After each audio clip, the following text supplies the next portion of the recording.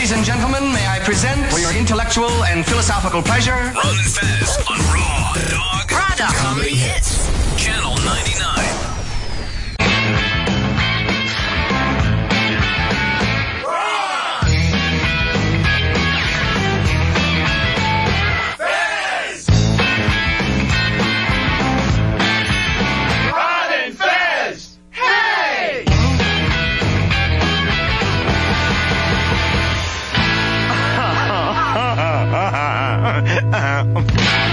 Okay, let's get down to it, boppers.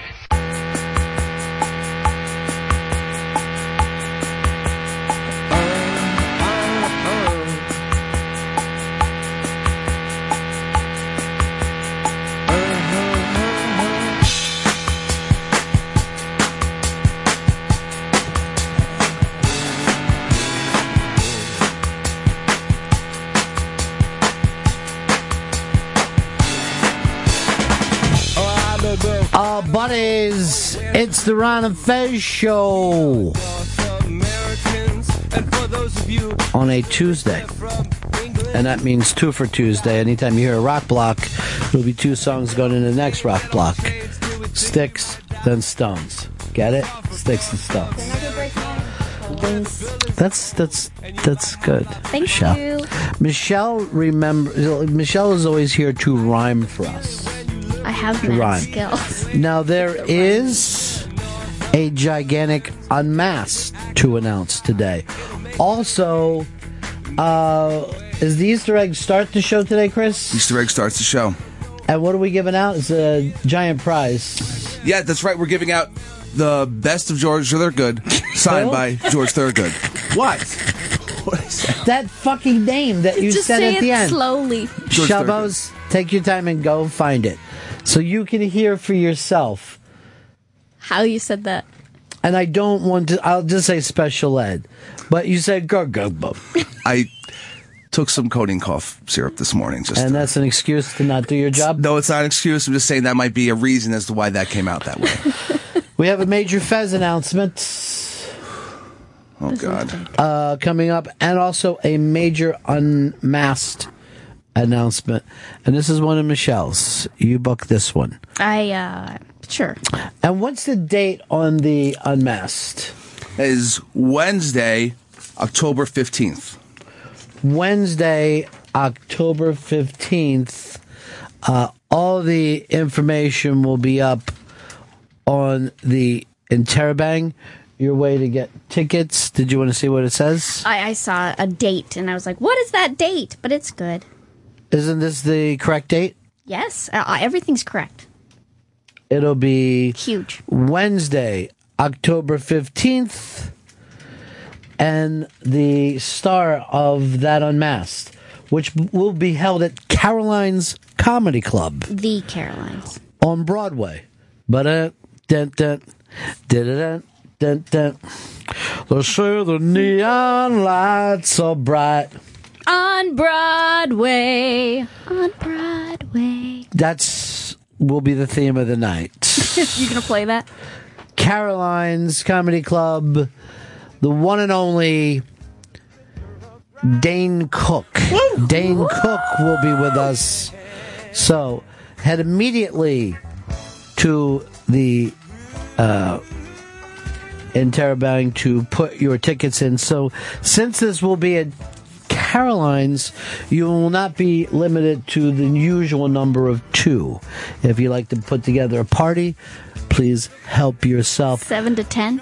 But that's next Wednesday, October 15th, 3 p.m., Caroline's on Broadway.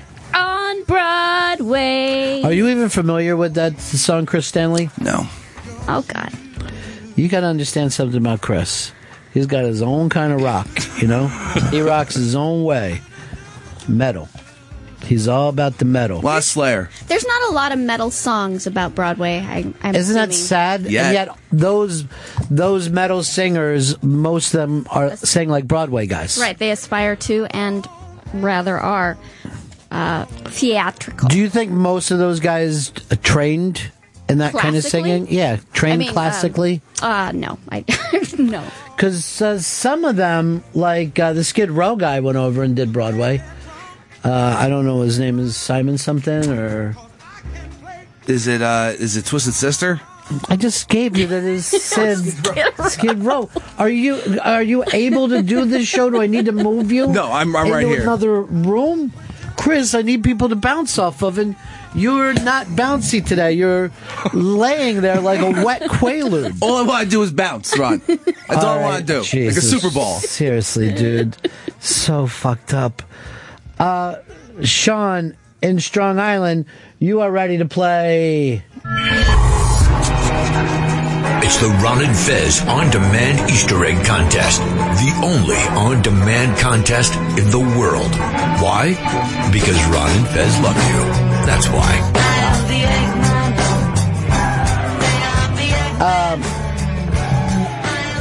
Sean, we're giving away signed George Cook.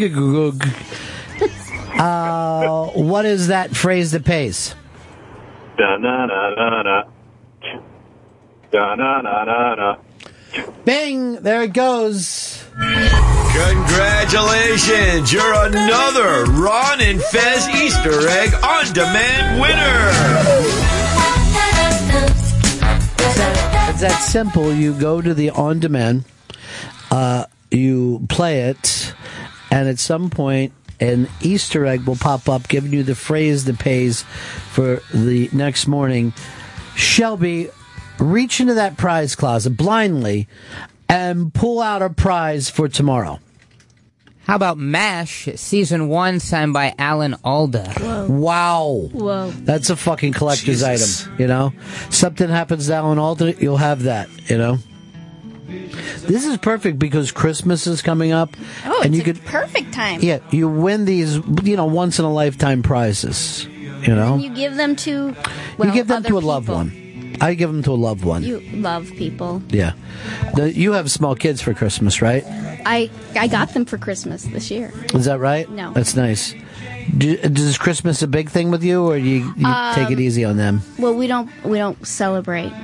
I'm kidding. Because you're a Christian Scientist? Because we're Christmas scientists. I forget which religions do not celebrate.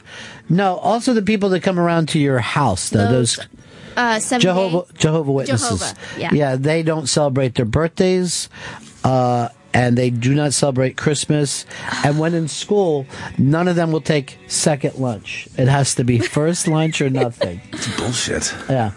Remember, like, no matter what lunch you got, you were pissed off? Like, at my school is first, second, or third lunch. Well, like, that's a period of time? Yeah. Okay. Because if your school is so big that everyone can't fit in the cafeteria. What that's like. Yes. Oh, that's right. You went to a one-room schoolhouse out in Montana. In Montana. Sticks. Yes.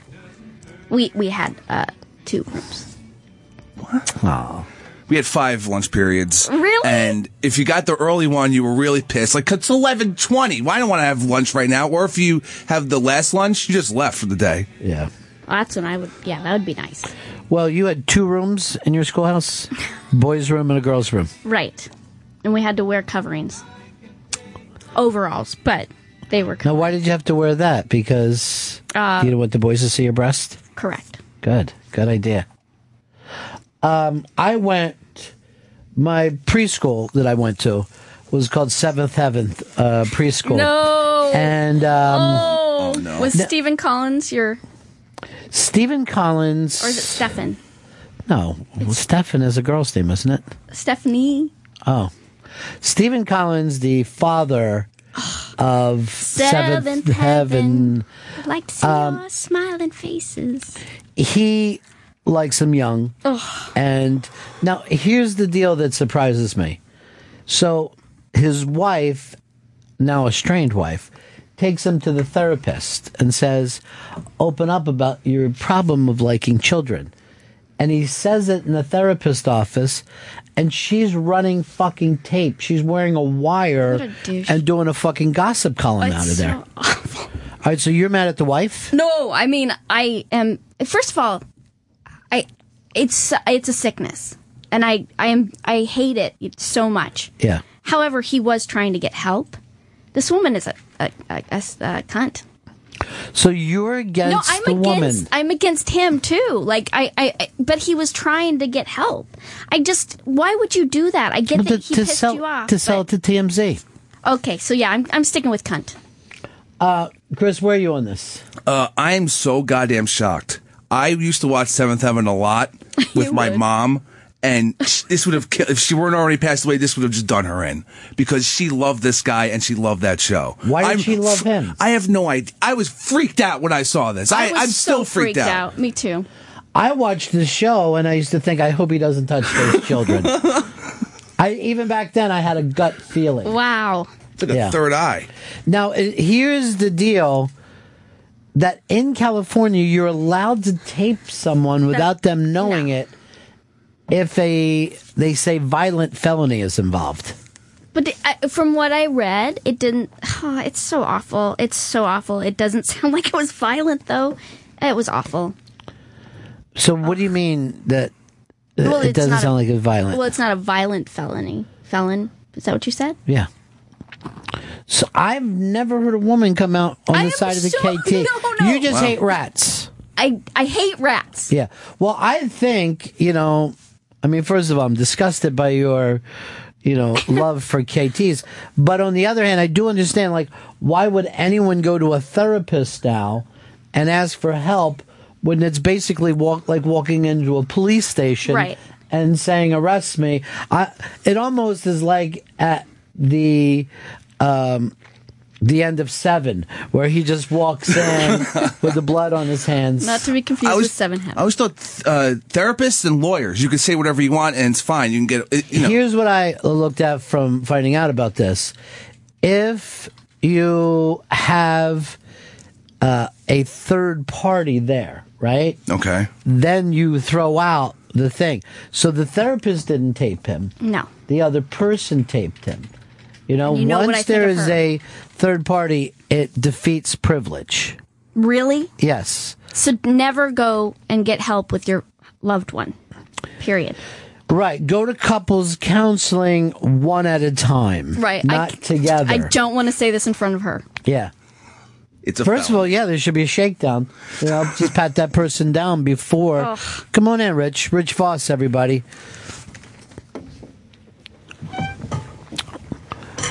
Rich Voss. I don't want to take your seat. Don't you worry about a thing. Hi. You're a big. I'm Michelle. How are you? I'm Rich. Hi. You're a big star, and you have every right to come in at any time and take any seat you need to take. Did you need this seat? No. I think it's kind of rude that she's Don't worry about a thing. Right now, Shelby is scrambling the interns to get even more seats for everyone. Even more seats. Shelby's not just sitting there like an idiot. He's not on. What drug are you on today? Codeine cough syrup. Yeah, so we see why you're flat-footed. But, Rich, we're just talking about the father from Seventh Heaven. Went into the counseling, said that he was a kid toucher. The wife was running a tape at the time and sold it to TMZ. And this ruins my idea, Seventh Heaven 2015. This show that I've been pitching to the networks. Yeah. What would he be like as a grandfather? Could you leave the kids with him? Let's get the kids with the grand... Yeah. No. Well, he just went and said to his wife, hey, listen, can you put on little shorts and... that would be one thing, but he actually did. He didn't just have the fantasy about touching kids. He actually went all the way through. Well, then he should go to jail. Right, but he's in the therapist office being taped. And the point Michelle brought up, who was totally on the side of child molesters, is why would anyone try to get help now if you could get busted for it? Since when are therapists allowed to tape you? That's against the law. The wife did it. The wife was with him, and she taped. It's like if Bonnie wore a wire while you were talking in your sleep. Yeah, but then all it would say is, please move out. That's all you'd hear. And you weren't really asleep. See? No, he wasn't asleep. But why would the wife set him... God. She sold it to TMZ. She made a little TMZ money for herself. What do you think somebody can get for that?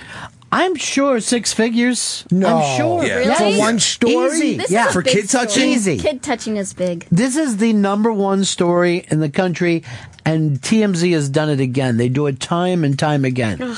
You know, like in the old days, it would be like National Enquirer, and people would look at that and they would go, "Oh, this is kind of a funny story. Probably most of it's made up." No one ever accuses TMZ of that. If it breaks on TMZ, every news organization in the world will pick up that story. But people don't always tell the truth in therapy. They don't. All right, that's Why an would he interesting lie thing. about, touching in, like so he touched more? Maybe that's his fantasy, and what would happen if he? Listen. Right. I am against kids. I got kids, so don't get me wrong. If you're a kid toucher, Right. then you go to jail. But everything you say in therapy isn't true. You know that. People sit and brag in therapy a little bit. Or make up stories about themselves. What kind of therapy do you guys go to? Well, because people are scared sometimes to tell the truth, and they embellish or they hide. I'm just. But a lot of times, if you're losing the therapist, you try to amp the story up. But a lot of people, you know what I mean? Particularly funny people tell a story in a better way, a more enhanced way than it happened. You really need therapy if you're Yeah. going to therapists. That's the point. I mean, you're going to say, I'm in therapy and I'm not crazy? That's your point, ladies and gentlemen of the jury. I implore you. Let the Father from seventh heaven. No. I'm not saying that he should be let go. And here's another thing too. Yeah. We don't know. 2 weeks earlier, the therapist said, "You know what? You seem okay. You seem like you got your life together. Maybe you don't need to come anymore." So he goes in there going, "I have to go. What else am I going to do? This guy thinks I'm good. So I'm going to go in and go, hey, I'm a kid toucher. You know what? Right. Another year." You know what I would Okay. say this? Okay? I would say this. Insane. No. Rich Voss jailhouse lawyer is what I'm saying. A guy who understands the law without going to law school. Yes, I'm Even like more impressive. I'm like a profile. I've watched all those shows. But you don't know what happened 2 weeks before. Right. Okay. Cut. It's just like these people that blog and journalists, they take everything out of context. Right. It needs to be in context. You know, so you don't know what he said before. I like touching kids. Yeah. He could have, right before that, he could have said, "Hey, I saw this movie the other night called I Like Touching Kids." Right. But his wife cut all that out, and boom. Yeah, So right. you know what So I mean? I'm going to read you one quote. We'll see how we got there. My penis looks so large in her little hands. What do you I think love that could have been movie, said by the way. before then? What could have been the setup to that? You know, he would go. We were playing parlor games. Okay. These were parlor games. Okay, you know, you guys, that's the problem, Right. with the media. Right. Well, you're the media too now. True. Yeah. Okay, but I'm not going to throw anybody under the bus until I have them and talk to them. If I had, first of all, I don't even know the show. Second of all, if I had the guy from Seventh Heaven, I go, "All right, come clean. What happened?" Right. And That's good. That's that's amazing. No one thought to that. You know what I mean? You are a profiler, though. You because are. TMZ is buying this because, hey, this is a story, but what happens if it backfires? Yeah. I'm just being devil's advocate. Is that the word? Yes. Okay. Who's it going to backfire on? Who could it possibly? The wife. The wife. You know, a disgruntled wife who's like, well, fine, listen to me. Yeah. Why do you bring your wife into therapy anyhow unless it's marriage counseling? I think it was. I think it was. And she was like, tell that problem that you think you have, honey. And then when he was telling that, she was going like this, louder. And into my sleeve.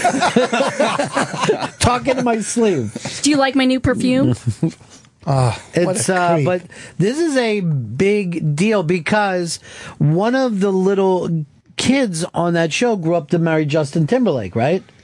Yeah, she was like the older sister. So he definitely must have molested her. I mean, why wouldn't he? Was it And boys she or was girls? beautiful. Yeah, was beautiful. Was it boys or girls? I think it was They're girls. girls. Well, you yeah. got to give them some lead away. Okay, see, that's the thing. That What just happened? almost sounds anti-gay. Shelby, did you find that thing that Chris said earlier?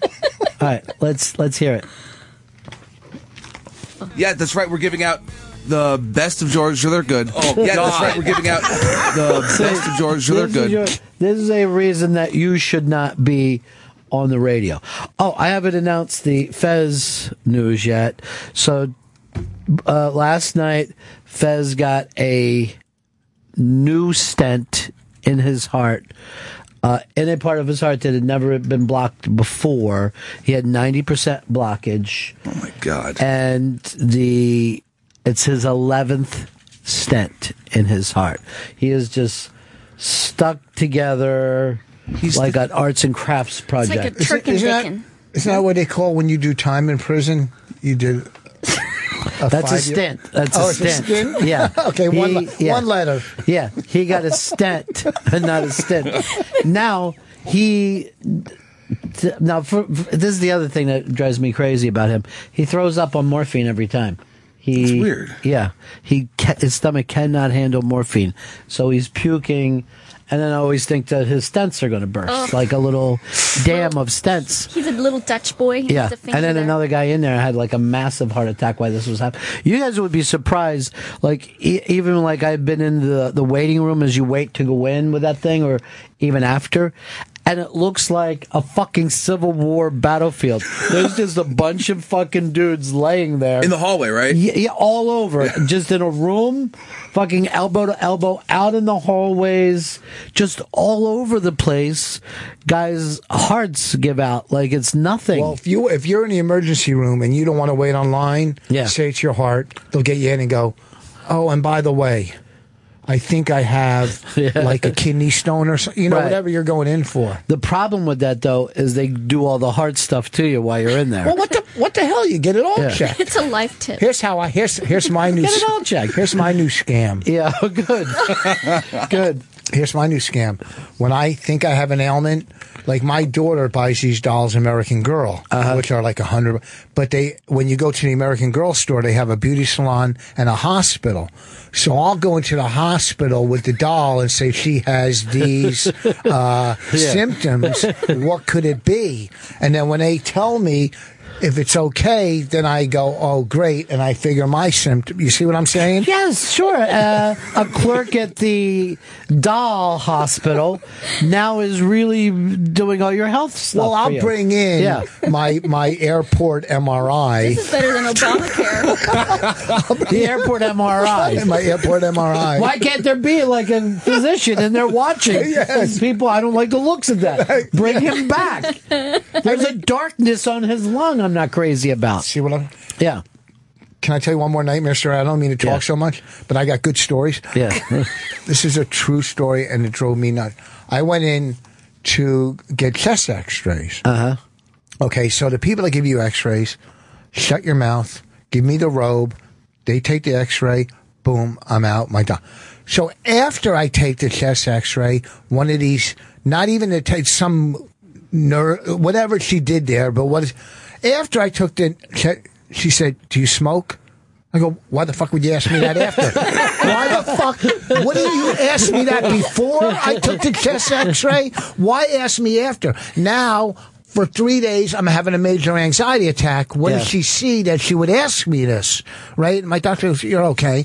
But why? Don't ask me after. You know what I'm saying? Yeah. And I was out of my mind. I got another good story too. Well, I'd love to hear it. What do you have, Rich? Okay, here's the best one. All right, wait till you hear this one. It's a true one, and then I'll calm down. The last one wasn't? That was true. Okay, I mean, it's good. a good. All right. No, that was true. Okay, so years ago, remember when everybody was getting their AIDS test? Yeah. Okay. Yeah. So I went to my doctor. I got an AIDS test. Now, whenever I go to my doctor, they call me and go, "Oh, everything's fine, no problem." Right? No matter what it is, they don't make me come back in. They go, "No problem," came back negative. So I took my AIDS test, and then I get a call, and they go, "Doctor," they go, "Can you come in tomorrow?" I go, Why do you want me to come in? What the fuck do you want me to come in for? And my heart dropped because I go, why do you want me to come in? They go, because your tooth came in. I go, oh, it's the dentist. I didn't hear what doctor. Because we can't mail you your tooth, stupid. Well, when the AIDS scare hit, you would go in to get tests, and it would be like you were getting your license. Like everybody would just be lined up. You'd see guys, like, hey, I don't know. could Man. be I got a bad. real garbage dick. I've been living like a fucking lunatic for a long time. And, like, instead of saying you don't have AIDS, they just would yell out, you have a new life. Live from this point on. Really live. Dodged it. The first, the We'll first, see you in 6 months. Yeah. the first guy that told me I didn't have it, I was so happy I wanted to kiss him, but he looked like he had it. Yeah. So, but let me tell you, you're right. When they say, anytime you go to the hospital and they go, I don't had have a it. headache for 3 weeks, just passed. Yeah. I really thought I had something, but now it's going away. And I tried to talk you out of it. I told you how safe you were. No, you didn't. You tried to make me feel like you were saying how your friend had a tumor or brain cancer. That was just like that. That's what my friend went through before they found his brain tumor. So he kept going through different symptoms. I'm like, yeah, he did. Till he made up one, and then he could yell, "Ah!" But now you feel better because you don't have brain cancer. Well, I don't know, but it's going away, the headache, Yeah, since I started So taking it went to allergy somewhere medicine. else. Yeah. That tumor. Well, that's what it was. It was an allergy. What's that? What did you just say? I said maybe it went somewhere else. What do you mean Why went would you somewhere else? say What, that in my to him? elbow? I don't know. See, that's what's fucked up about your head. Like, if you have stomach problems, Yeah. you go, doctor go, irritable bowel, acid reflux, Yeah. anything, and here's some medicine. But when you're dealing with your fucking head, just not a lot. You didn't pull a muscle in your brain. You know what I mean? No, it's like one operation, and then even if you live, you're fucking selling, newspapers outside the supermarket. I had You're a that brain- fucking guy who's just a bunch of papers sitting on your lap, selling them to people one at a time as they're leaving. What does she do? Yeah. I just It's- sit here. she's- It doesn't matter. Is she part of the show? I don't know. No, she's finding herself right now. Michelle is finding herself. She has a big announcement to make, but not yet. We're not ready. Yeah. I had a brain tumor for real when I was 18 months old. Oh, yeah, but you in 18 months? Yeah. Well, lucky for you, because sometimes that stunts your growth. Oh, but wait. in your case, Dude, you're such a. did you? So how did you get? What happened there? It was my mom Montana had- thing? It was Oregon, but it's fine. It's not gonna hurt. It's fine. You're gonna be fine. It was your soft spot grew in funny, and so Your my little mom- fontanelle. my little fontanelle. I was gonna Yeah. say that, but I was like, and my mom was like, "This isn't good, guys." So How'd you find that out? American Girl wasn't even open then. my mom's a nurse. So yours hardened too fast? No, it grew in like a horn, which explains a lot. Are you Jewish? Do you have a bump on your head now? I have where my fontanelle is. Yeah. It's still it's still a little dent. We're not going to go. Is around. it a dent or does it bump out? It's they took it out. Oh, they took out that thing. Yeah. Oh, fuck. Do you want to touch it? Do I want to touch it? Yeah, if it was down there with my tongue. But my headache's gone, so I don't think it. You're probably fine. not too You're fine. You You're know what? good. I fucking called Dr. Steve nonstop. He must Yeah. fucking hate me. Do you know who Dr. Steve is? No. Dr. Steve. He's on the radio on Sirius. What's his last Okay, name? I'll have to give him a listen. Steve. That's his last name. I have, and I haven't even responded yet, 20 texts that came in from Dr. Steve last night because I brought his name up. I've got to text him back. He's on vacation. Yeah, he worries. He gets concerned and he thinks there's a problem. He worries like you worry. You're a worrier too, right? You worry about everything. Everything, because Yeah. look, when something goes wrong in your car, you get Yeah. it. You could feel when something's not right in your body, obviously. But you've never had a major thing done before. For all the things that you've imagined are gone. I've never, That's There's not no wood wood. here.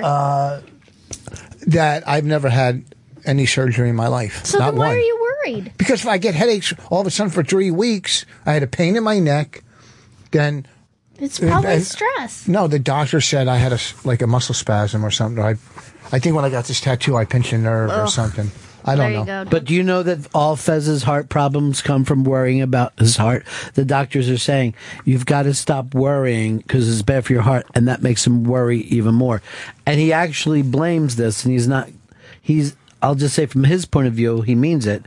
He blames this on Twitter haters. This last the thing, worst. the Twitter haters have made him feel so bad that his heart blocked up.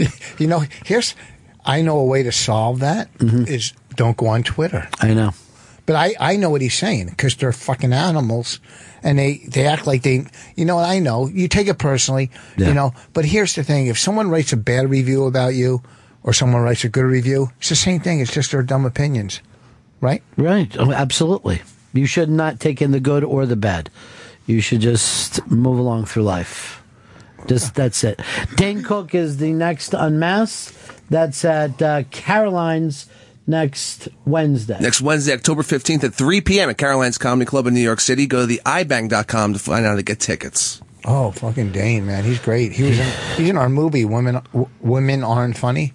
He was great. The movie's doing fantastic, too. Yeah, we're getting such good reviews and everything. But don't take them in. That's just somebody's opinion. Just look at the bowl. Yeah, just look. Yeah. Women Aren't Funny. And Dane sat with us. I mean, this is in L.A. Came to our hotel and sat with us for over an hour. This was in the peak of his busyness. Right. You know, and That's he just was a great guy. That's terrific. Here is, let's go over here to Dave. Dave, you're on the Ron and Fez show.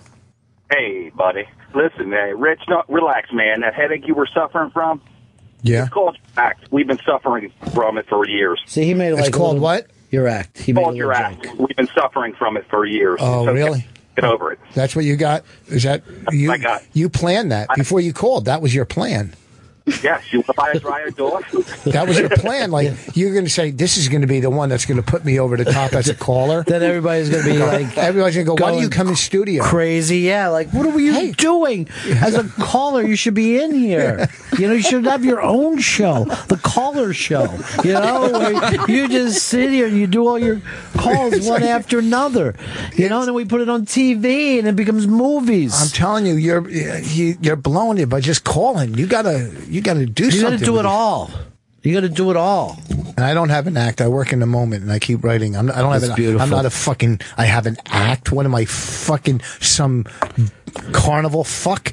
I'm one of the most well-respected comics in the business. You know why? Because I create, bitch. My 4 CD, Rich Voss 141 IQ, is not out yet, only because of the movie. But it's my best CD yet. All right. So there you have it. Where do you live? Have you bought Women Aren't Funny? Bob Zamuda is stopping by, and I know you know Bob, right? I don't know if he'll remember me, but I did a lot of stuff with him. Why wouldn't he remember you? He's written a book called Andy Kaufman, The Truth Finally, because Andy Kaufman is still alive, ladies and gentlemen. There's Gurion bothering him in the hall.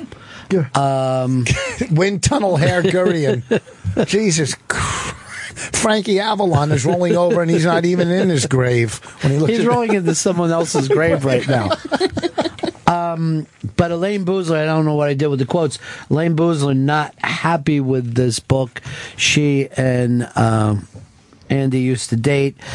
Andy's family not happy with this book.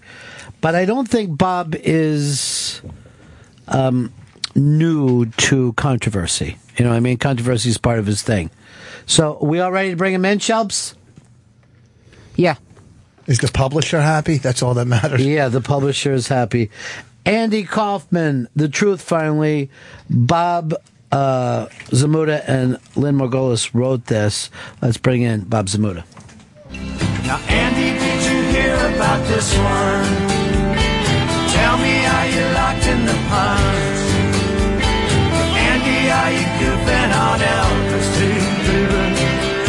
Are we losing touch? If you believe they put a man on the moon, if you believe there's nothing up their sleeve, and nothing is cool. Moses went walking with the staff of wood. Newton got beaten by the apples. Michael Stipe's tonight. He's going to be at an event at NYU tonight. Right, Jody? NYU?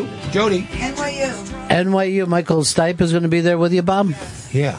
NYU NYU, Washington Square tonight, the Village Campus. Yeah. Now, because Michael produced the movie, right? Or was he involved? What they did is, they wrote the. Are we on? Yeah, we're on. Okay, good. Why don't you tell me? No, well, no, anyway. No, what happened is they wrote, of course, the song, Man on the Moon, which was a few years before the film, of course. And then they wrote the score for the entire film. It was the first time they ever wrote the score. The movie, by the way, I thought that movie was terrific. I thought Jim Carrey was amazing. Yeah. But you've written this book, Andy Kaufman, The Truth Finally, saying that Andy is still alive. Yes. And out there. Yeah, it's the first time now. I've waited 30 years and finally I'm coming clean and saying, yes, he talked about faking his death. He did fake his death.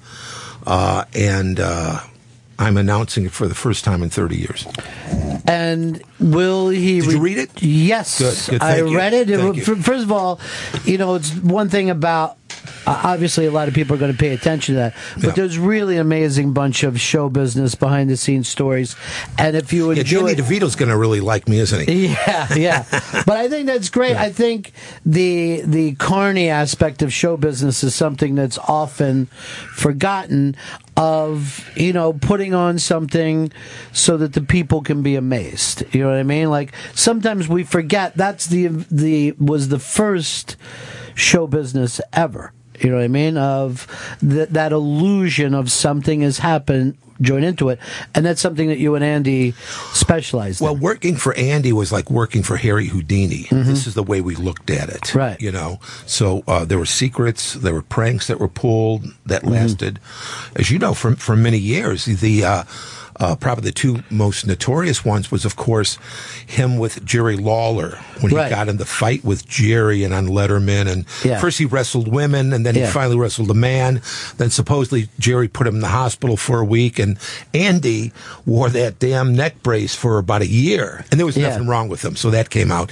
And then when we did, and then he created this character, this alter ego, Tony Clifton, Lounge Lizard, and which Jim also portrays in the movie.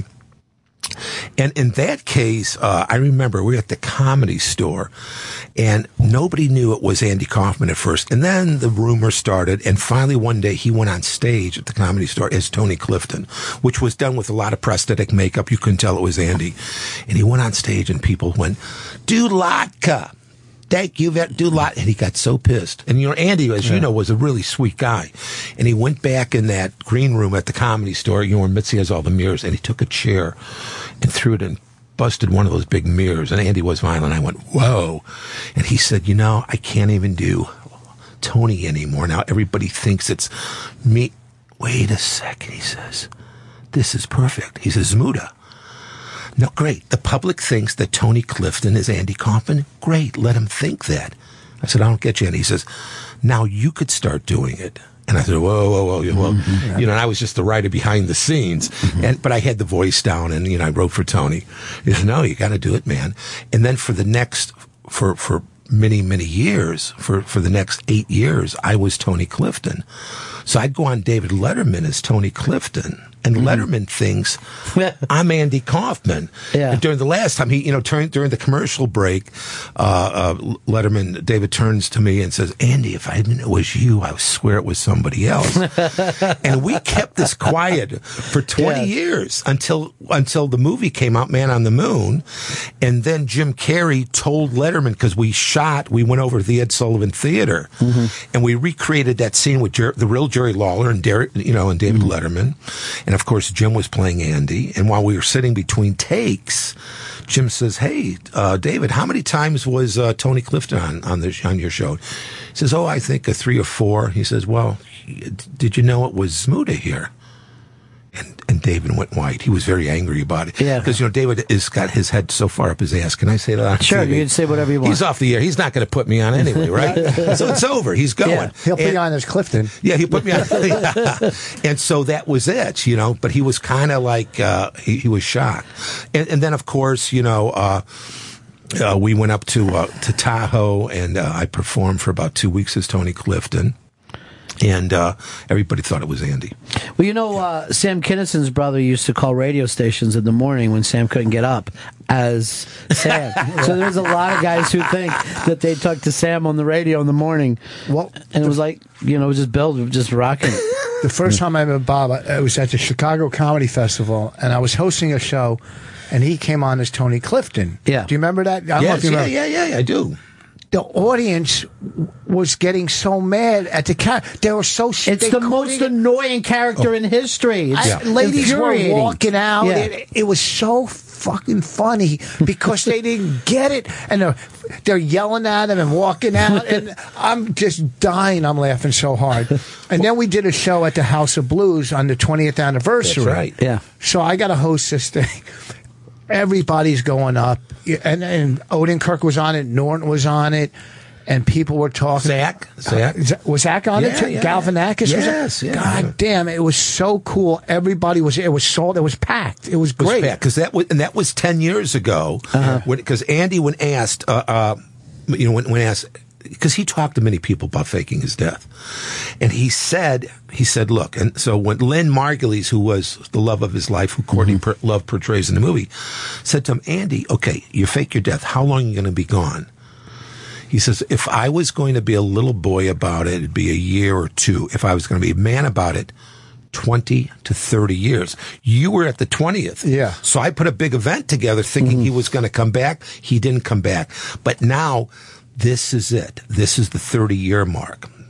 It's going to happen, Bob. It's going to happen because what I've learned now, as you could read by the book, I put the carrots out there. For one thing, we finally got a promoter now who will give Andy $1 million just to walk on stage and wave. It's got to be the real Andy. Right. We've got that. We've got Mitchell Silverberg up, which is a big theatrical law firm in L.A. See, what he did was illegal. It's illegal to fake your death. For 3 years, we talked about it almost on a weekly basis for 3 years. Andy figured, well, he says, what I could do, he says, he called me up one day, he says, where would I get a cadaver? I says, well, they use my it wife. my bad. Yeah, there you go. And we had only known by then. And so what happened is, he said, well, medical schools get cadavers.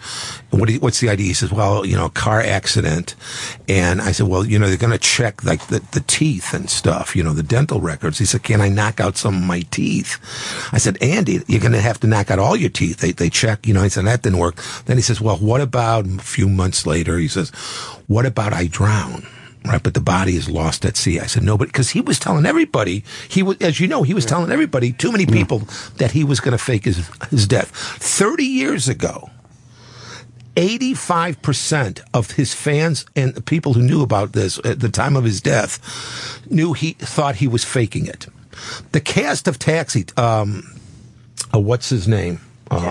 Jeff Conaway, who was on the set for Man on the Moon, he told me, I said, Jeff, why didn't the cast of Taxi go to Andy's funeral? He said, Bob, we thought it was fake. We thought we're going to go all the way across the country, and Andy's going to step out from behind a curtain. So he said that's why we didn't go. So anyway, 30 years ago, everybody thought Andy Kaufman, because he was doing these kind of things all the time. And he was talking. He went, not just me. He talked to me 3 years about it. He talked to John Moffat and Jack Burns from the TV show Fridays. He went to see them. He says, guys, I'm going to do the biggest. This is it. This is my crowning achievement. I'm going to fake my death. And he had you can call John Moffat up. They brought a Bible, and John swore. He said, you can't tell anybody I'm doing this.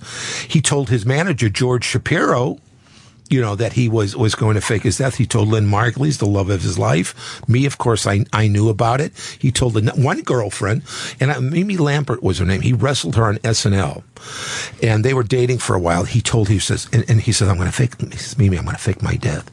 And she says, well, what's it going to be? She says, cancer. He says, and she had a relative or mother or grandmother died of cancer. She said, Andy, that's disgusting that you would do that. If you ever bring this up to me again, I'll never talk to you again. And I said, Andy, this is delicate for people. Some people are going to be really pissed at you. So he told many people, but if you don't believe any of us, there's one thing you cannot deny. Page 124 of the Tony Clifton script that is sitting in the vault at Universal Studios. They still own the property. Andy shows up one day. We were developed in the Tony Clifton story there. He shows up one day. He says, been up till 3 in the morning. And he had this piece of paper. He said, we got to put this in the script. And I read it. And it says, Tony Clifton, and for you folks who don't know, Tony Clifton was Andy Kaufman's alter ego, a lounge lizard. And it said, Tony Clifton dies of cancer at Cedars-Sinai Hospital. This is 4 years before Andy Kaufman would die of cancer at Cedars-Sinai Hospital. How can you explain this? He knew exactly what he was doing. The only reason you believe Andy Kaufman died is because he went in hiding for 30 years. Absolutely brilliant. Andy Kaufman, The Truth Finally is the book out by Bob. Now, I know Kaufman's family not happy with the book. I know his brother is talking about it. Also, Elaine Boozler has been tweeting. Did you read some of the things that she said? No. Do you mind if I give you a couple of these? Absolutely. Bob Zamuda rivals the Jacksons in making money off a dead man. # get a job.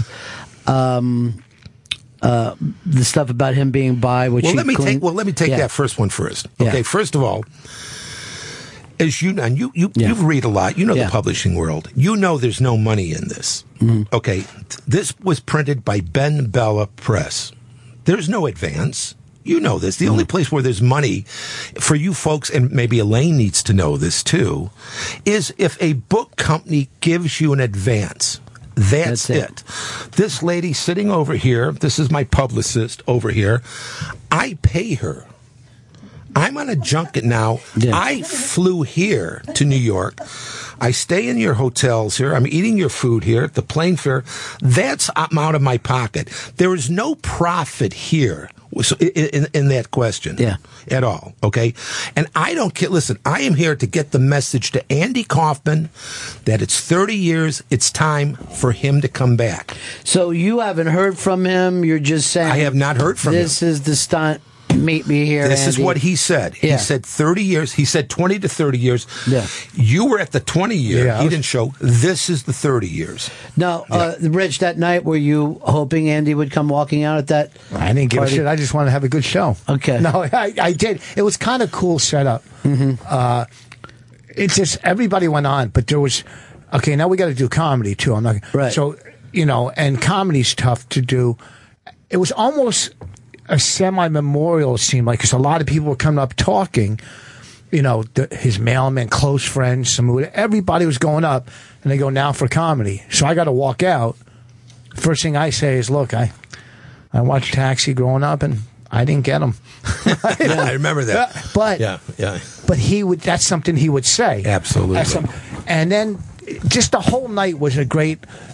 Norton killed, everybody killed, you know, and then they went across the street over to the Comedy Store. Well, this was crazy. Yeah. It was in 4 acts. First act was at the House of Blues. Yeah. Second act was right across is the Comedy Store. We took the audience, and there Jerry Lawler wrestled midgets.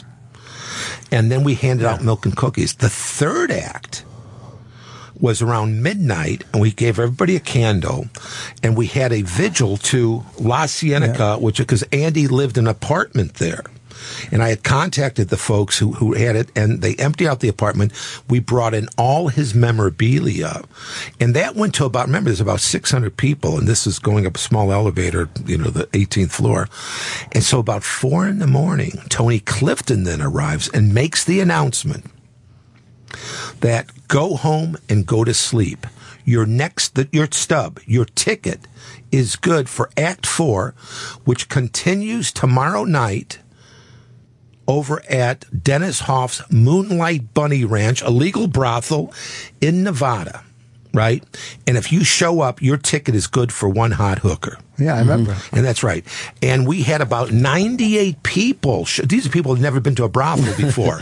And 98 people, girls, couples, married couples, single guys, of course. About 98 people showed up. Did you go? No, I've been heard of it. You damn liar. Did you hear the lie in that I was voice? with my wife that night. Oh, okay. And anyway, and about a third of them actually went back with a hooker in memory of Andy. Well, that's one of the things that Elaine brings up too, saying she dated Andy for many years. He was not a sex addict, and he was not bi. Well, first of all, the book says. First of all, it's not me saying this. Yeah. You know that you've read the book. Elaine probably hasn't read the book, I guarantee it. Because she would know I am not the person saying that Andy was bisexual and died of AIDS. Okay, that is his girlfriend, who was Lynn Margulies, the love of his life, who came out and said that. I say the opposite. I say that's bullshit. I say Andy did not even die. So some people should read the book before they start saying I said something I didn't say. Now, he was bisexual. He told me this. He told me this in the Philippines. He told Lynn that.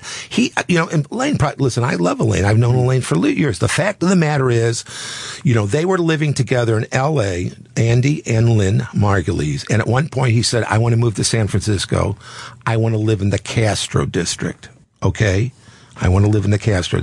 Listen, I don't know what his love life was at. You know, people change in life. To me, I didn't believe it at first when Lynn told me.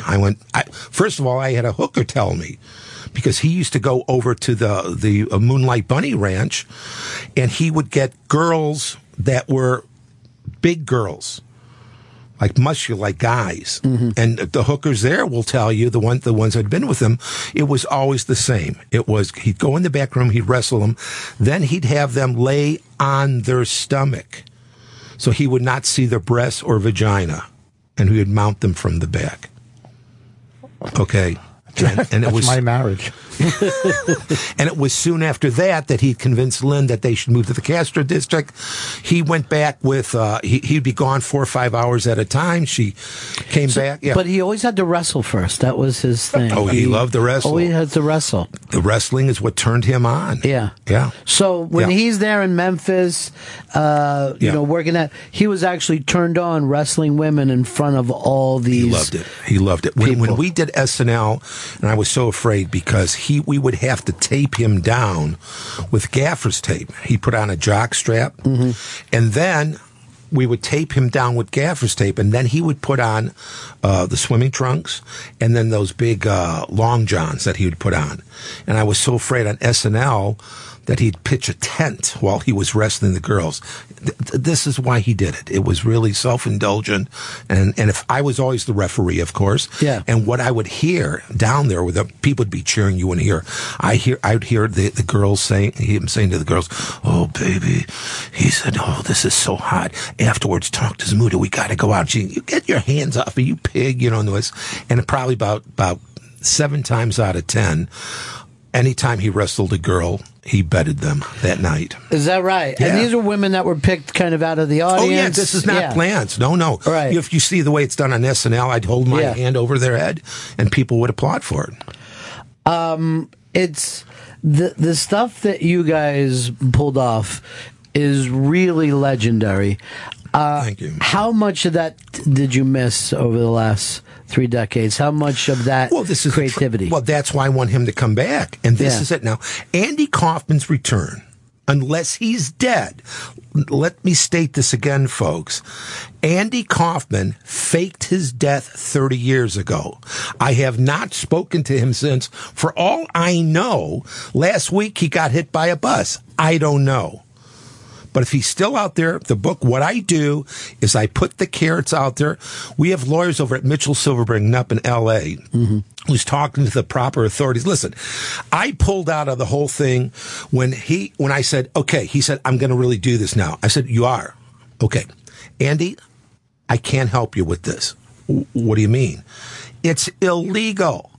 Over 3,000 people worldwide every year fake their death. 400 in the U.S. alone. He says, what do you mean it's illegal? I said, Andy, people don't want to pay alimony. They don't want to pay child support. They want to rip off the insurance company. People do it all the time. What you're going to do is illegal. So what we've been doing now for the last few months is that the law firm is talking to the proper authorities to say, look, if Andy comes back, okay, we don't want him arrested. We don't want him cuffed. He did this for artistic reasons. He did not do this to defraud these insurance companies. He's going to pay the money back. There will be a fine. But now also, this is the biggie. When he comes back, it will be the biggest event, show business event in our lifetime, the return of Andy Kaufman. Nobody has pulled anything like this off. This is truly amazing. Because of that, there's a promoter now that will pay $1 million just for him to come out on stage for 1 minute and wave. Just for that, let alone all the appearances he can make around the United States. Also, Universal Studios said if Kaufman comes back, they will do the Tony Clifton story. I don't know what Andy, he might be a Buddhist monk now, but I'm holding enough monetary, out there. I don't know if he has a family now, what his financial situation is. If he wants to give the money to charity, in my book, I say, okay, because, I've raised over $80 million for the homeless through Comic Relief with Robin Whoopi and Billy and all these other comedians such as... He started it. Absolutely. Such as he started this. So this time I want him to come back. If he doesn't want any money, fine. Help us raise money for these causes, Andy, by doing your tour. So I'm appealing on all different sides. I don't know. He might be a Buddhist monk for now. Are you going to put on another big night for him to Of walk course, out? yeah. But I would only do it now if he contacts me. That's why I'm doing it. This book is not about sales. Elaine, it doesn't work that way. Okay, there's no money in this book. As a matter of fact, I've been asking the Kaufman family to exhume the grave. Do it, guys. 20 minutes with a backhoe, with a coroner and the right paper side. Right. They could dig that up tomorrow, and you know what? This book would stop. If he's in there, the book stops. Wismuta was wrong. Andy's dead. He's in the grave. Guys, do it. I want you to do it. And put an end to this ridiculous controversy. We asked his brother to, Michael. Yeah. And he said he would not. He goes, I'll do the show, but I don't want to talk about the book because I haven't read it. All you have to say is the book asserts that your brother is still alive. All you'd have to say is, of course, he's not still alive. Michael believes he's still alive because about 6 months ago, that big brouhaha where some girl managed to get him in there and convince him that she was Andy's daughter, and because of her age, which means he would still be alive. Michael bought it hook, line, and sinker. So I know Michael believes this. Now listen, for all I know, Michael might have known the whole thing. The thing with Andy, I put myself through college as a magician, so I understand the magician's code of silence. Andy, and so does Michael, is the code, the wrestler's code. The code before... The kayfabe. Yes, exactly. Before Vince McMahon, and they made... Then you would go to the grave and not telling anything. I don't know what Michael knows. For all I know... Lynn Margulies, who Andy talked to all the time about faking his death, she might be in on it too. You just don't tell the other person, even if you've known each other for years. What's it called? Kayfabe. That's right. Yeah. And it's old, because I brought up the Carney. That's old Carney stuff. Yes. But even when I... before they turned it into sports and entertainment, I was friends with a lot of wrestlers, and they would say, I don't know whether I'm going to win or lose tonight. And it would always be that thing. Never going to tell you. It was always great. I kind of hate it when they gave that up. When Vince McMahon gave that up. And I think he thought, the regular public is not going to buy this, Right. And I think that was a big mistake. Well, big mistake. Look at the kind of money they're making. Billions anyway. Make on that stuff. Andy Kaufman, The Truth, finally. This is the book out. You are putting it out there for Andy to show up. I'm going to ask you a little bit about Comic Relief. Yeah. Recently, of course, we lost Robin. What a stunner. Stunner. Hard to believe, isn't it? Yeah. Right? Impossible to believe. Because you see his character and his life is somewhat energetic, likable, happy, so you know what I mean? Right. Like, if Mark Maron blew his brains out, you go, okay. But, you know what I mean? Just as an example. But you don't get... That's why it hit you even harder. Yeah. Because you see him on the talk shows. He's moving. It's moving. It's just, all the USO stuff he's doing. But see, this is part, as you know, this is part of the curse also of being a comedian, because Harold Ramis and I used to have great discussions. Harold was almost like an intellectual when it came to the soul of the comedian. And he goes, as you know, where does 9 times out of 10, and I bet you in your case too this was true, 9 times out of 10, the comedian was the class clown. Okay? Yeah. Before was it in your case? Yeah, of course. Absolutely. In Robin's case, and Robin talked about that, he said he was bullied in school. He was the shy kid. Yeah, and that's right. And he said when he became the class clown, it's like, bring me my fool. Leave the fool alone. He's our fool. He makes us laugh. Don't beat him up anymore. Now, Harold takes it one step further. Harold Ramis would say, okay, before he's the class clown, where does that come from? And Harold would say 9 times out of 10, it is associated with a depressed mother.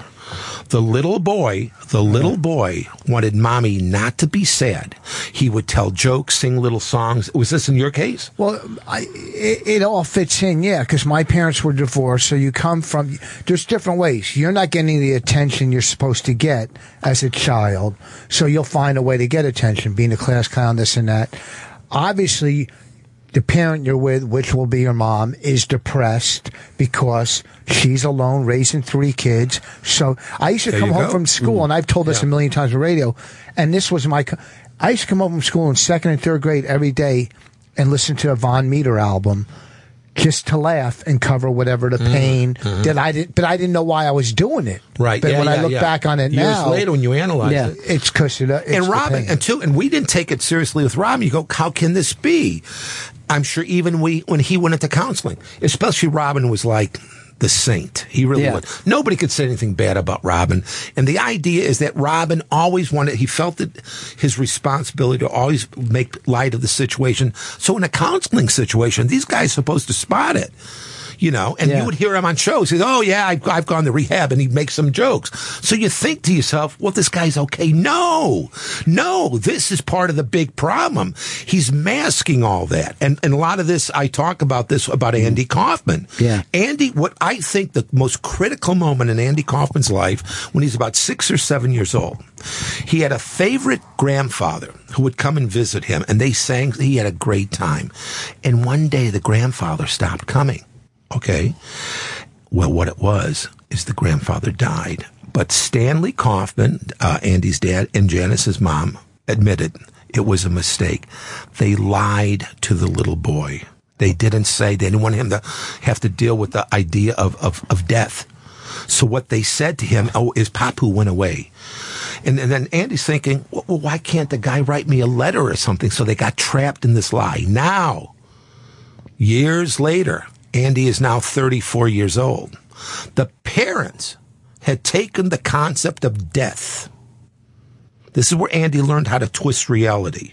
The parents took the concept of death and said, you see, we could make believe that someone didn't die.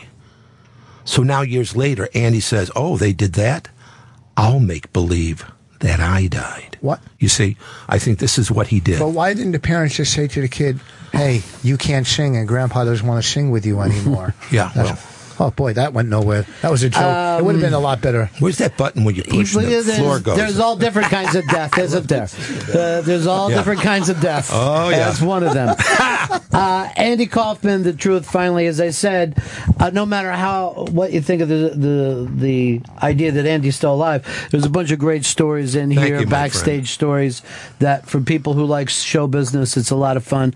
Bob Zmuda, thank you so much for coming in here. Thank you, my friend. Thank you so much. I'll see you next time coming through. Great. That was great. First show, musical guest, Andy Kaufman.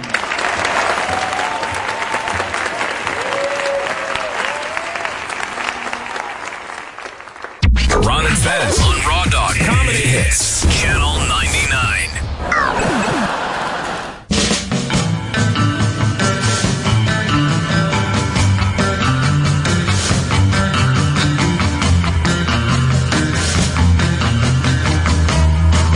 It's the Ron and Fez show. Fez up to 11 stents. Ladies and gentlemen, next Wednesday at 3 o'clock, get your tickets for a Dane Cook Unmasked. Here's a man who's on codeine that will explain everything to you. Unmasked with Dane Cook is happening next Wednesday, October 15th at 3 p.m. at Caroline's Comedy Club in New York City. Go to ibang.com to find out how to get tickets. Now, I've also just recently worked out a deal of... What is it? Milk and Splendor. I've just worked out a deal. Is something wrong that I don't know about? I have no idea. I'm texting. That Andy Kaufman will be doing an exclusive show here on Sirius XM. That is, when we get Andy back in here, exclusive deal with Sirius XM. $1 million. Now, by the way, Andy Kaufman being gone for 30 years, that comes down to 50 G's a year to go out and make the $1 million. He could have picked up $1 million walking out on stage years ago. You did the last Andy Kaufman thing. I did it in L.A. at the House of Blues. I hosted myself, a couple other comics. Yeah. Zach, Odenkirk, Norton, 30 people telling personal stories before the comedy show, because that's always great to do stand-up after. And then he, as my neighbor, was such a, You guys were out in the back of what the fuck are we supposed to do? It kept going on and on. You're thinking, all right, maybe a couple stories from some close friends. But, now they're bringing up, his, podiatrist and, whatever. Mm. So it was kind of like, and there were big people in the audience, LA, Hollywood people type stuff. So, I don't even know if I remember, is this just a scam? Is he coming back? Or am I just hosting a goddamn show at the House of Blues? You know what I mean? Right. And I was hanging out with Dennis Hoff, like you said. And matter of fact, the next morning we had breakfast, me, Bonnie, Dennis Hoff, and Ron Jeremy. Dennis Hoff, who owns Moonlight Bunny Ranch, Ron Jeremy, porn star. They're arguing, both of them, which is worse, prostitution or porn. They're arguing against. I go, you're both going to hell. So it was a whole or comedy. The next thing could be comedy. So the whole thing was dysfunctional. But here's when you watch Zamuda, when you listen to him, I think he really believes all of this. I think he's a great performer, and he's a great promoter, and he realizes that if you come in and sell something from a certain angle, people are going to enjoy it, and that's fun. That's what you're seeing there is an old school type of performance. The guy that used to ride around in a wagon and sell elixir to the cowboys as this cures this and that. It's just show business. It's old school fun. But what's he benefiting from it? He gets to go out and be Bob Zamuda. You got to remember, this is always the sad thing. If you're with that guy and he's a star and the star dies, now what are you supposed to do? If you look at the guys from the Doors, after Jim Morrison died, they would have been in a major band for fucking, like the Rolling Stones. Yes. But the lead singer, the songwriter died, and now they spend the next 40 years going, what am I supposed to do? Bar gigs? They've spent the next 40 years talking about Jim Morrison. Those are all great musicians, but they're not going to fill Madison Square Garden like if they had Jim. So he can come back, tell these stories. Personally, I think he likes to keep, that thing going still. Well, he created Comic Relief. I guess he was instrumental in getting that. He was the guy. He was the promoter behind it. So with that knowledge, which obviously was big, they did maybe 8 years of it, and they raised millions, and then the whole. Wouldn't you think he could take that knowledge and go into another type of promotion where it's still going to keep him in the limelight? And I think he does things like that, but also I think he wants to keep Andy's name out there. I think he wants to keep that sense of fun. When you read this book and the crazy shit that they did. You know, there's backstage Saturday Night Live stuff, backstage Fridays, all the different talk shows. It's funny as shit. He gets backstage about everything that happened with the movie. I think he likes to tell those stories, and I think he wants to make sure those stories are out there. Wouldn't it be like, can you imagine if he didn't even tell us when the anniversary day is, the 30 years? Yeah. That would have been But there's no way he's alive. You know this, and I know this. I know a guy who faked his death going off a boat because he was in some financial problem. They brought him in no time. At first, I was like, oh, famous, I can't say who it was, but he owned a business down Florida. Oh, he went off a boat. And everyone was like, oh, that's weird. And then it came up. He, you know, his business was in trouble. He owed money. He had married. And they were on him like so fucking fast. And this guy wasn't, you know, Andy Kaufman. Where'd they find him? Did they find him? Yeah, they found him, you know, I don't want to say exactly because I'm in the attic. But you know, he had dyed his hair and cut his hair and was in another party town. You know, just like, hey, my name's Hank. You know, they're on you quick, particularly when money is on the line. Do you know how many fucking private detectives that would have hunted Andy Kaufman down years ago? And has there ever been one of those? You know, I brought up Morrison was supposed to be still alive. Has there ever been one of those things that turned out to be true? Like we always want to believe, you know? They said Tupac was supposed to be alive, too. Tupac. Living in Cuba. Well, there's people that are big to kids at the time. Kids don't want to actually believe in death. You know what I mean? So you move on to the next thing. You know, Hitler was supposed to be alive. JFK was supposed to be alive.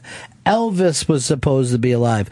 There are certain people that we act like they are so much bigger than life that they couldn't have died. You know?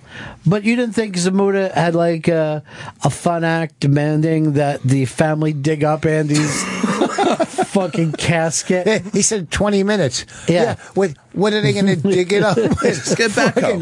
With you know, an earthquake? It's... Rick!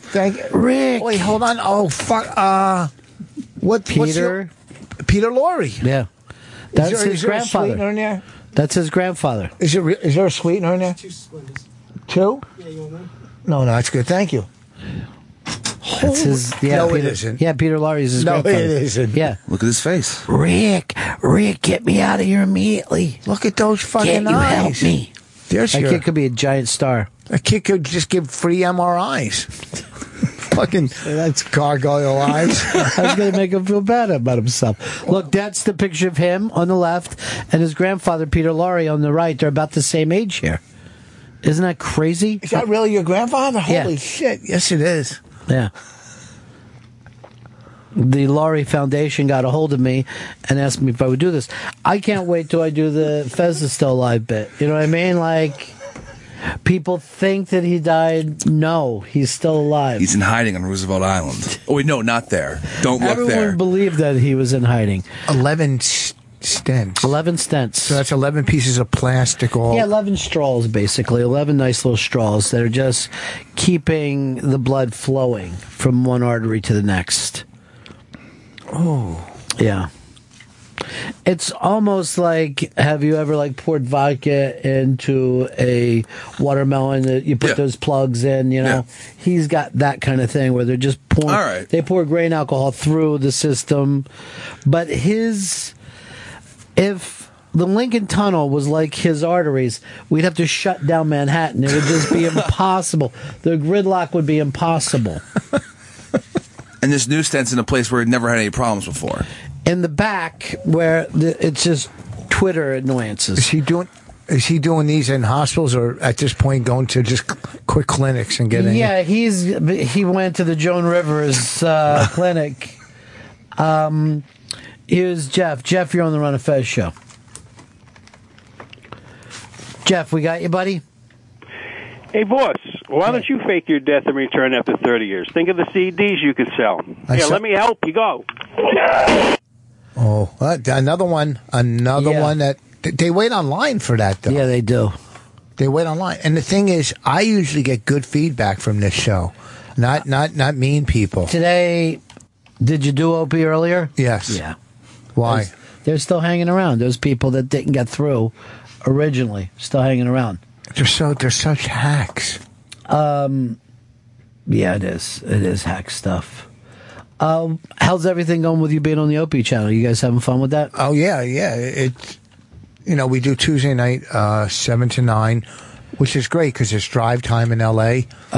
And it's fun, because unlike our podcast, which we do out of our house, and we run out of things to say because we've done 140 of them, this we get to take calls here and talk, sometimes have guests in or a third mic once in a while. So it's so much better than just sitting in our dining room cursing each other out for an hour. Why do you still do the podcast? Because we're loyal, and everything we've gotten in a while, a lot of things is because of the podcast, the radio show. Well, you're on a great network there too, that podcast network. Plus, we have Riotcast, and we're on we have a pilot with True TV based on our podcast. So I'm not going to blow out the foundation, the person that gave me that opportunity, until the pilot's picked up. And then everything. You won't even talk to Opie anymore after that. Just like, fuck you. Listen, I'm out of here. If I hit Lotto tonight, I'm not going to talk to Opie. And I'm talking pick 3. If he hits a pick 3, he's done. He's done. So things they're good.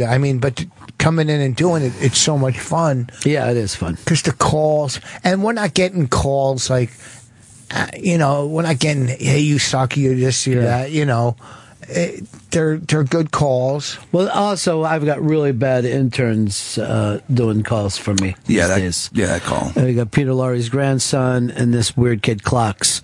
Shelby, you've done a terrible job running the interns, right? Yeah, it looks that way. What was the big story you wanted to bring up today? Well, I saw a study. It was about how cats are total dicks and why they hate being petted and that maybe they may not even like that kind of shit. But I was thinking the big cliche is cat ladies and how you're all lonely if you have a cat. But I was thinking that it's the exact opposite, that if you have a dog, you're more likely to be lonely because they you crave that kind of affection and loyalty that a dog gives you when you see that home. As weakness, a person who likes a dog. Yeah, more than cats that are always bringing down cats. Here's the thing: if you have a dog, you're in a relationship with something that is glad to see you. If you have a cat, it's like you've married to a cold bitch who treats you like shit no matter what you do. I think that's why we judge cat owners. We're like, why do you want to be in a relationship with something that doesn't care about you? And it's an abusive relationship. I've known people with cats who the cats are just dicks to them. They knock shit over all the time, just cuz. Cats are assholes. Right.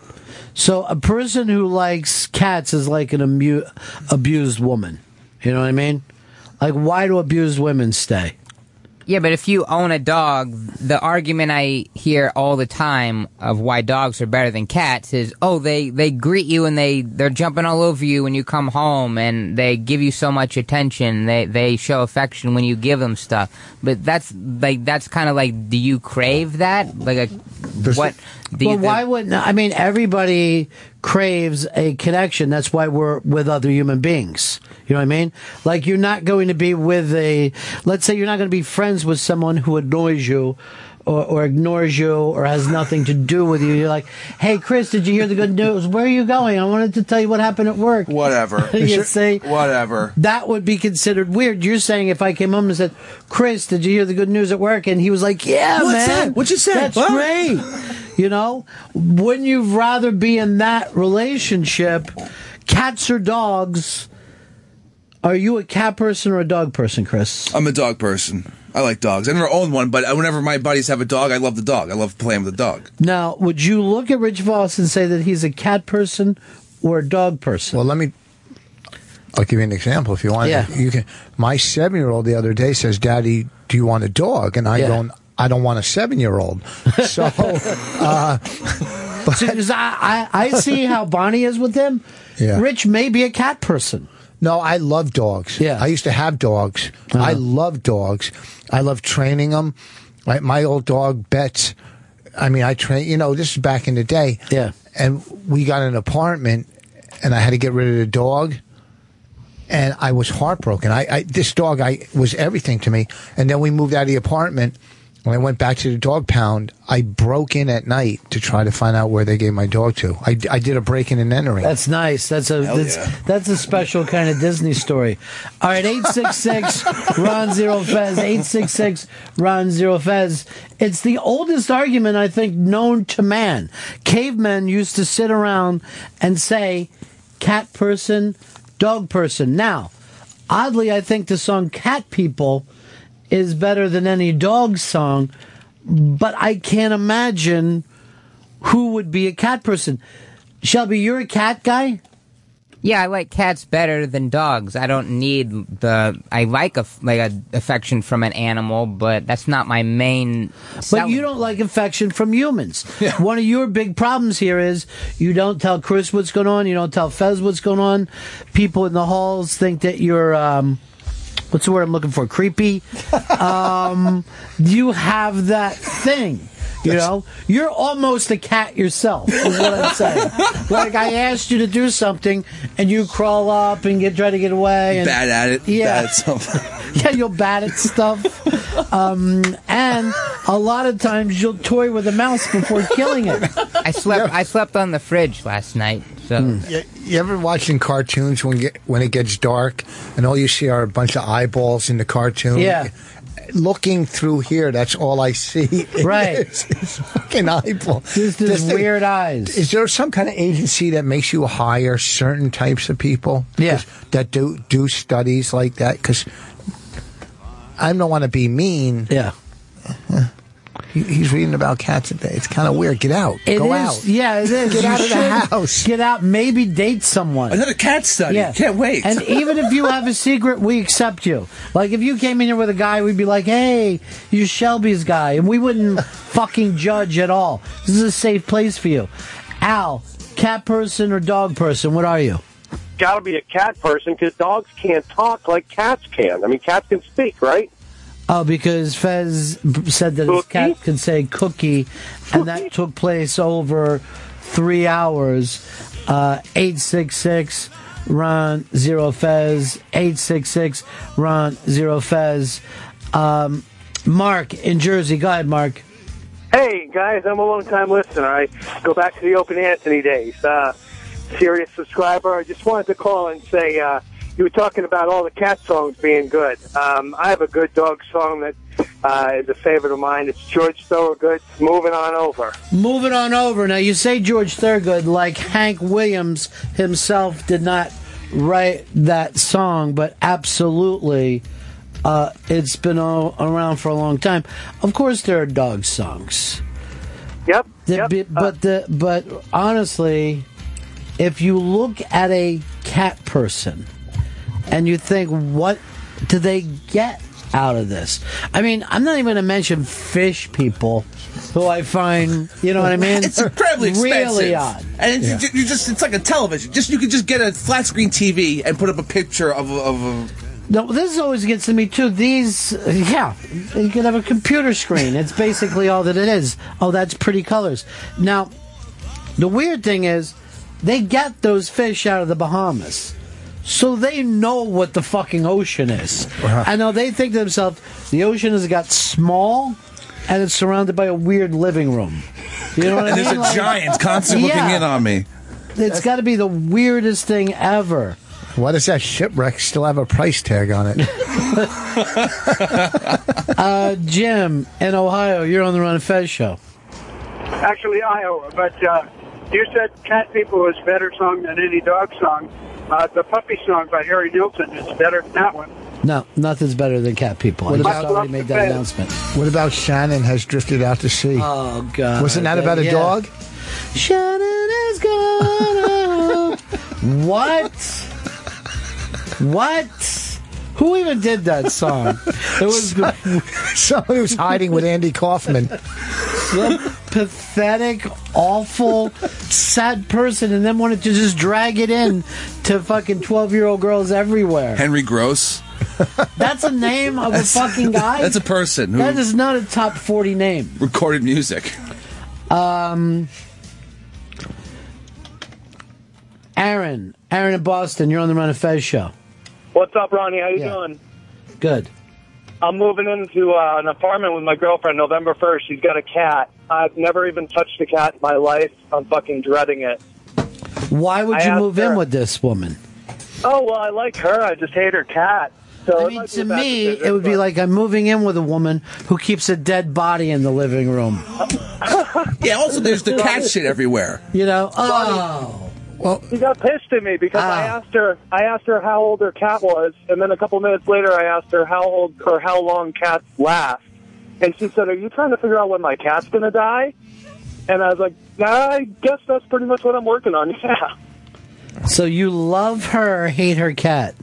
Hate her cat. Yeah. She was brushing it with a comb once, and she accidentally hit its asshole, and it squirted poop out. It was fucking disgusting. Oh, I'm allergic to cats. Shelby, you're running the interns, right? Yeah. Could you train them to hang the fuck up on Lady Trucker? Just teach them how that's done. Why, are you not a Lady Trucker fan? No, she's the person who went back like a little fucking bum rat and made poor Dr. Steve worry. When obviously I don't have any problem with him. Here is... I gotta get somebody on those phones, Shel, because you were just way fucking far behind on this. Here's Hunter. Hunter, you're on the Ron and Fez show. Hey, guys. Yeah, you're talking about having a cat. It's like being in an abusive relationship. Every once in a while, an abusive woman will put up with it if they're dating a headliner like Lost. There is some truth to the fact that why would someone... Now, you married an equal, so that makes sense. But why would a girl think, oh, I want to be with a guy who goes out and works the room, and then feel like I want to be with an argument with him at home? What do you mean works? In other words, if you're going to be married to a comic who can do fucking crowd work, how are you ever going to win an argument for the rest of your life? But you married somebody who can do it. Bonnie she's quick as hell. Yeah. Yeah. Well, I mean, that's, we're trying to reinvent ourselves. In what way? We're finding another partners. No, we don't want to fight as much on our podcast because that's what people, you know what I mean? Because it's not healthy. Right. Yes, to disagree and this and that, but to fight nonstop, because where does it become real, fake? And when I was your marriage counselor, I brought that up to you guys. I go, it's, you can only do that for so long. Yeah. I mean, it's real for her. To me, I'm trying to look at it as like it's entertainment. See, that's the difference between men and women. Yeah. Did you ever see that TV show Talk Radio, or the movie Talk Radio? Oh yeah, it was great. He said to her, he goes, I want you to come in and produce the show, and she goes, yeah, but what about our marriage? He goes, fuck our marriage. I'm talking about the show. And that's the difference between men and women. We have a tendency to put work first, creativity first, and women see that as, What was her name? Ellen Burstyn? No, Ellen Burstyn would have been far too. Who did that role, Chris? The wife. Cody and Chris, get on that. I'm looking. What did he say? I'm looking. Ellen Green? Ellen Green. That's All right. what it is. Half right. Yeah. And what's his name? Was who played what's his name played Eric Bogosian. Yeah. One man show guy. Here's Lois. Lois, you're on the Ron and Fez show. Hey, what's up, guys? I'm a cat person, and I'll tell you why. The main reason is because cats do look for affection. They look for affection for a little bit, and then they go about your business. You go about yours. They're not needy like dogs, but they're constantly around you. You got to take them out the shit. Got to take them out the piss. All types of stuff with a cat. You don't need any of that. They got their box. They come around you for a little bit, then they're gone, and you're gone. See, here's what I found out in Manhattan, and this kind of weirds me out. But you know how you see people walking dogs, right? Yeah. If you have a cat in Manhattan, you just leave it in your apartment forever. You don't take the cat out. Because I said one day, I go, why don't you ever see somebody walking a cat? And they have no interest. They just want to stay in the apartment. Yeah, they don't need. They're They have like the cat windowsill. ladies. They have the windowsill. They walk out on the windowsill. The good thing, the pro for cats, you're not going to have mice or rats in your house if you have a cat. And a right? dog's going to let a mouse run by? A dog is going to fucking run down a mouse, too. Not as much as a cat. I mean, cat and mouse, that goes way back. Right. You never heard dog and mouse. But I don't think any dog is going to put up with a mouse. No. In his fucking. What about a rat? What about a rat? No, a dog will fucking start fighting if another dog comes into the yard. A dog is always ready to fight. It's like going on a biker. You know what I mean? Like you're constantly trying to chill them out. Like easy. He didn't know what he said. He doesn't mean it that way. That's true. Apartment cats have terrible lives. Oh God! They never leave. Right? They're stuck in this box forever, and they're just living in their shit with the box. But it would be up to them whether they left or not. You would leave the door open, and they would just fucking sit there. Do you have a cat in that little fucking studio of yours, Shelby? That Astoria studio? I don't, but last summer I had lived with someone with a cat, and they just left for like 2 weeks, but the cat was there. I had no idea they were leaving, and it started getting more and more needy and just wanting attention, and it was like the mangiest looking cat, too. It's because you had fucking catnip on your balls, you sick fuck. Creep. He rubs it, and he goes, where's the kitty? Where's the kitty? What do you want? Yeah. You want some? Those little fucking M&M balls of yours that must have been just fucking... What's going on over there, Chris? The mic fell. Yeah. Fell? It's fixed. Yeah, it fell, Catman. Catman do. Are you trying to grow a beard?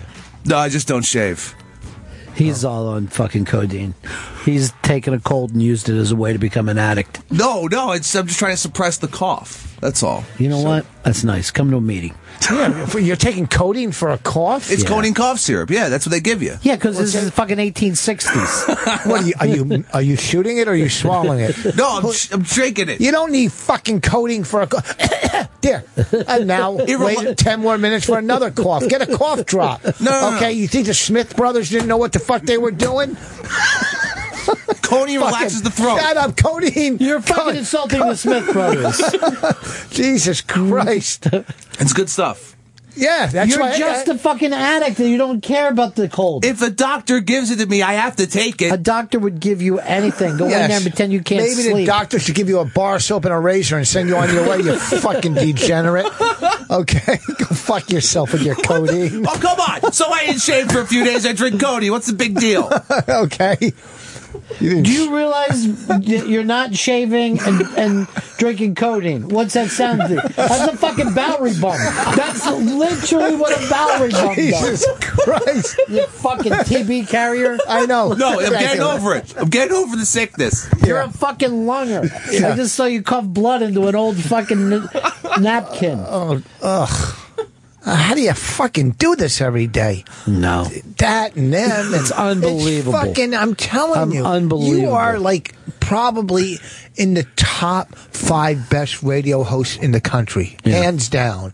You know, at least top 3, 4, or 5. Okay? This place could be lined with fucking humans. Yeah, I know. Okay? You know what I mean? And you're not the kind of radio host that needs them to make you look good. You can look good no matter what. So, let me tell you, there's a place in heaven because you are an angel to keep this whole thing going. Look at this guy looking at me in there, this little young fucking intern, like he's going to come in here and do something. I will bend you over this table. Which one of them did? I don't know. They're all the same. Looks like Yeah. Clocks is giving him eyes. Yeah. Is that right? Yeah. Send you. fucking Clocks in here right now. Yeah. If he's gonna fucking stink guy Rich Voss, Okay. he's gonna walk in here to do it. And then he had no problem fucking snitching on him. Right, I know. He's right. That's right. Yeah. The SS. Come here. Sit down Clocks. there. How old I are don't you? even know where your song is. What? Why are you stink guy and Rich Voss? I just can't help the way I look. It's my face. Oh God. Where do you get these fucking interns? From the Roman Polanski School of Interns? See, here's the thing. I got one weirdo getting other interns. So when, fucking Shelby sees this kid and he's like this, perfect! You know what I mean? Like, it's amazing. But why are you stink eyeing him? What are you glaring at him for? Like, let me tell you, the way you looked at me, like, if we were in prison, I think you'd want to fucking cut me or something. Is that it? No, I don't think I'm a violent guy. I don't think I was getting off any violent vibes there. Well, why are you staring at the guest, though? Yeah, I mean, it was uncomfortable. I thought he was going to come fucking stick me with a pencil or a pen or something. I don't get a chance to sit in that seat often. I want to see what's going on here. But you don't fucking creep glance the guest. I apologize. Avert your eyes, Clocks. I will look down. No, but why? What do you first of all, you're always when you're staring at him. It looks like you smell something bad. There's something going on there. I got a little nervous. I'm going. Is this guy gonna? What the fuck? Might just be Shelby. I mean, that's what it was. Are you in college? Yes. Where? Brooklyn College. What do you want to be? I want to work in sports media. Are you Jewish? Yes. Yeah, I'm a Jew. I mean, you can't get any Jewier than him. Yeah. Unless he had those fucking curls. Yes. Yeah. Yeah. And listen to me.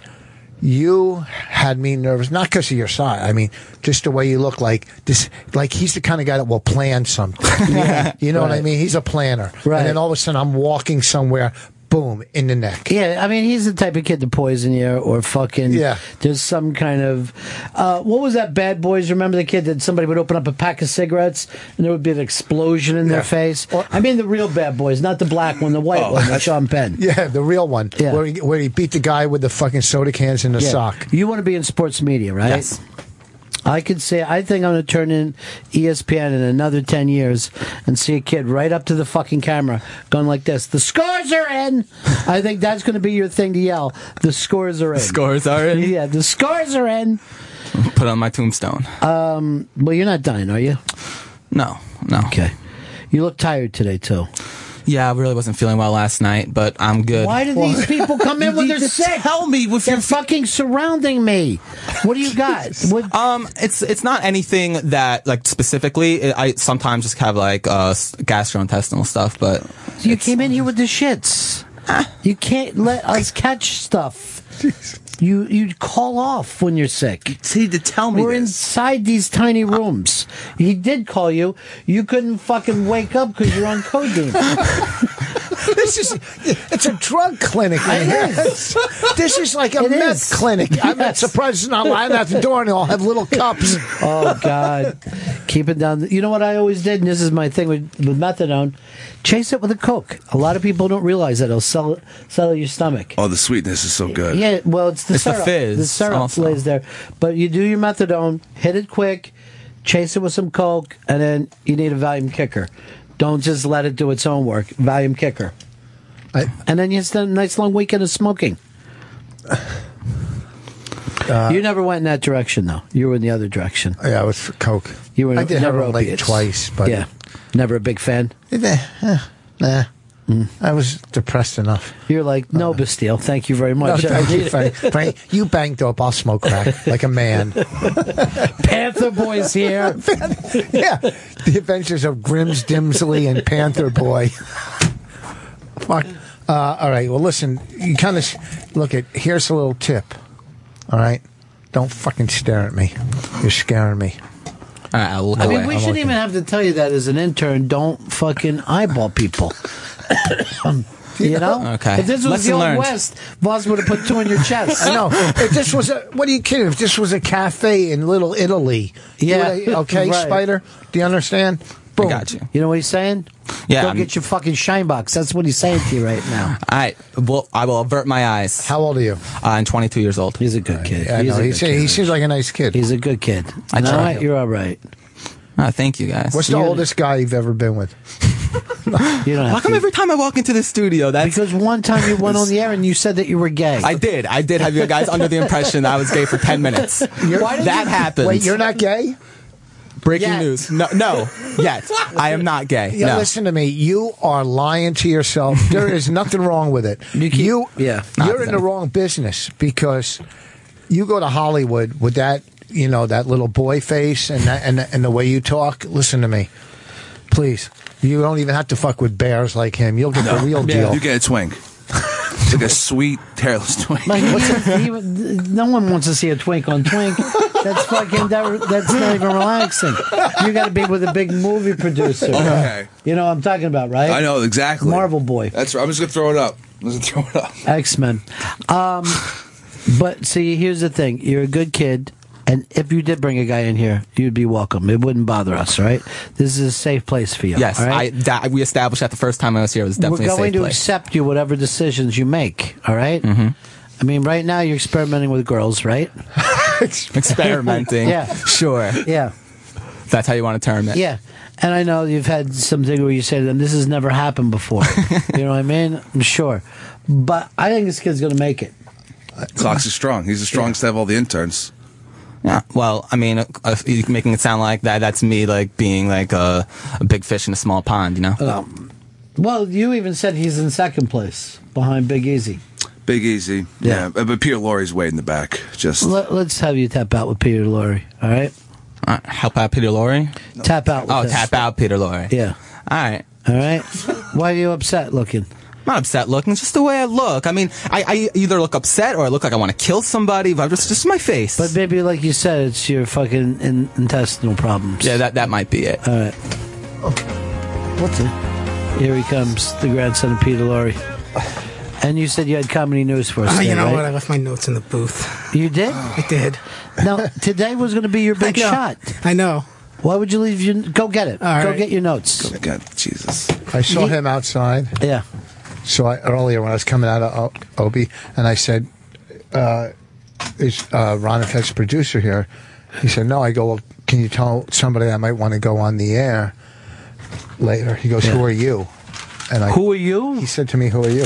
And I've only been in this fucking building 4,000 fucking times, but that's okay. You said... Not everybody knows. Rich Voss, who are you? I asked him what his name was. He had asked who was producing, if the producer for the show was here, and Chris was upstairs.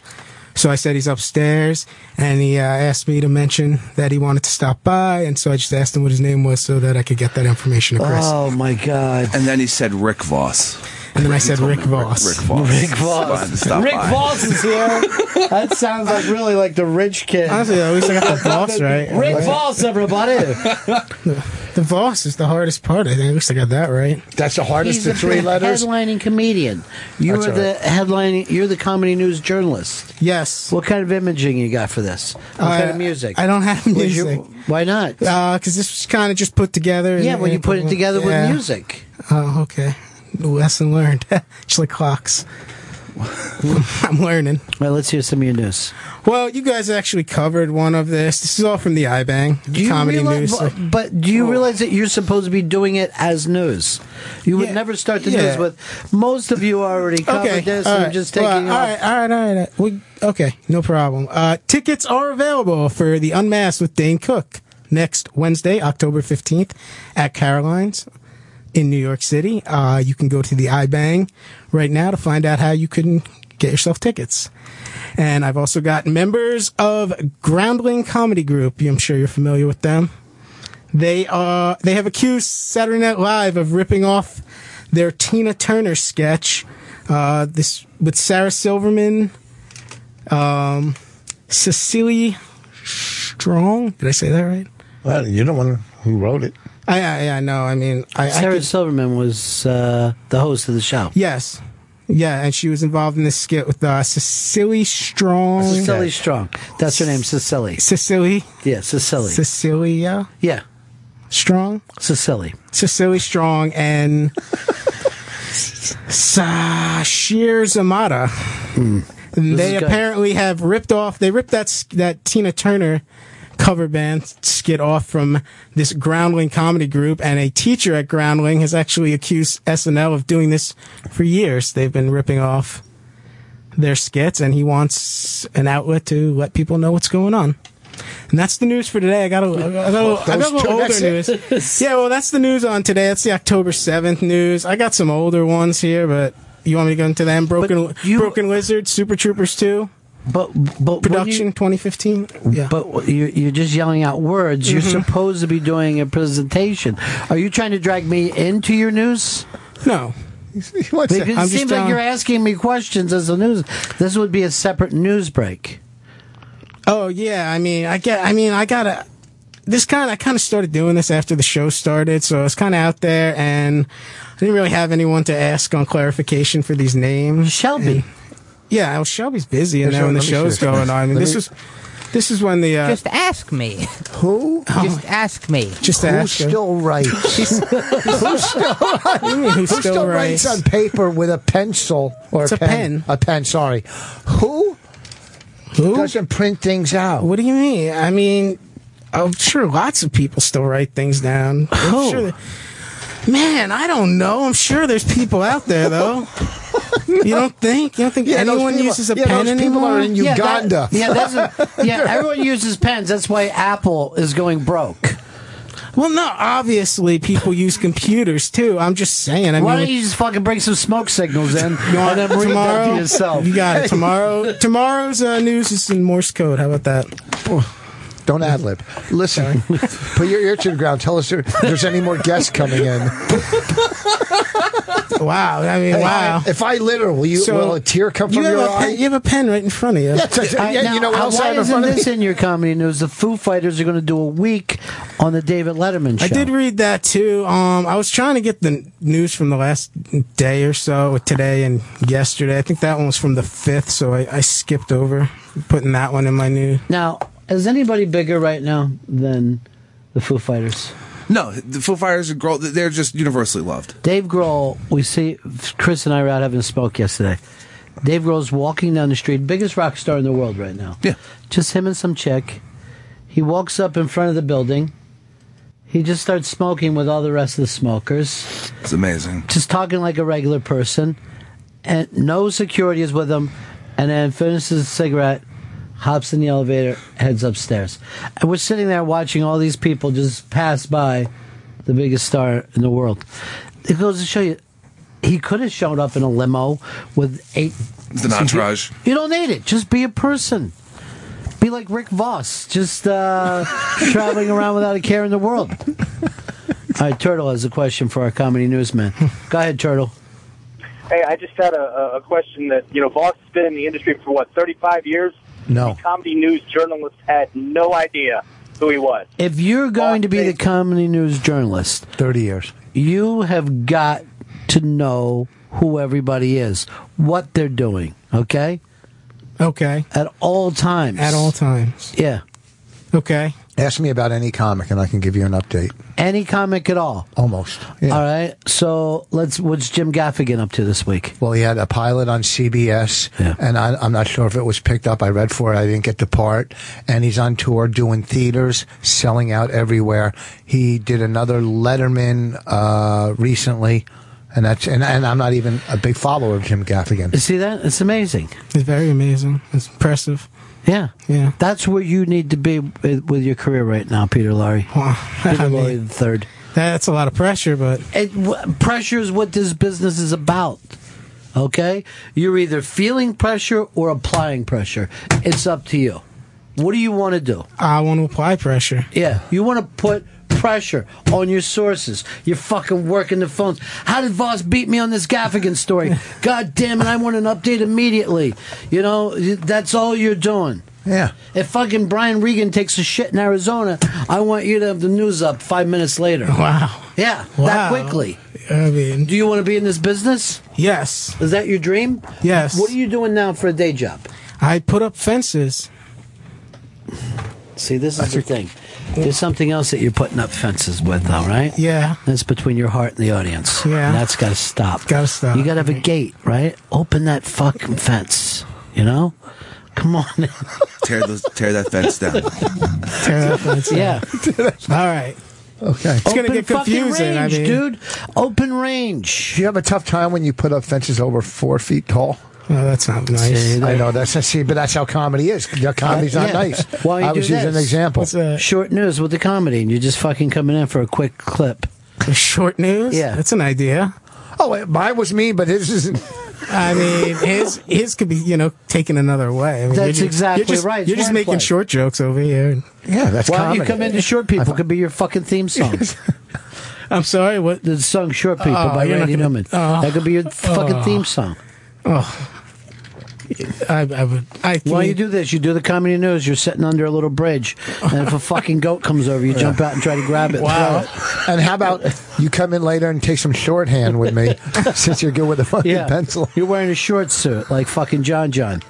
And you just say the president's dead. Every time you come out, your catchphrase is going to be the president's dead. Oh, my God. Wasn't that fun? Everyone loved John in that little fucking you short kidding suit. me? Yeah. Immortal. You kidding me? Fucking Neil Diamond wrote this song. Right. Sweet Caroline. You Well, fucking bring that up. Yeah. Yeah. I hate this song. Why?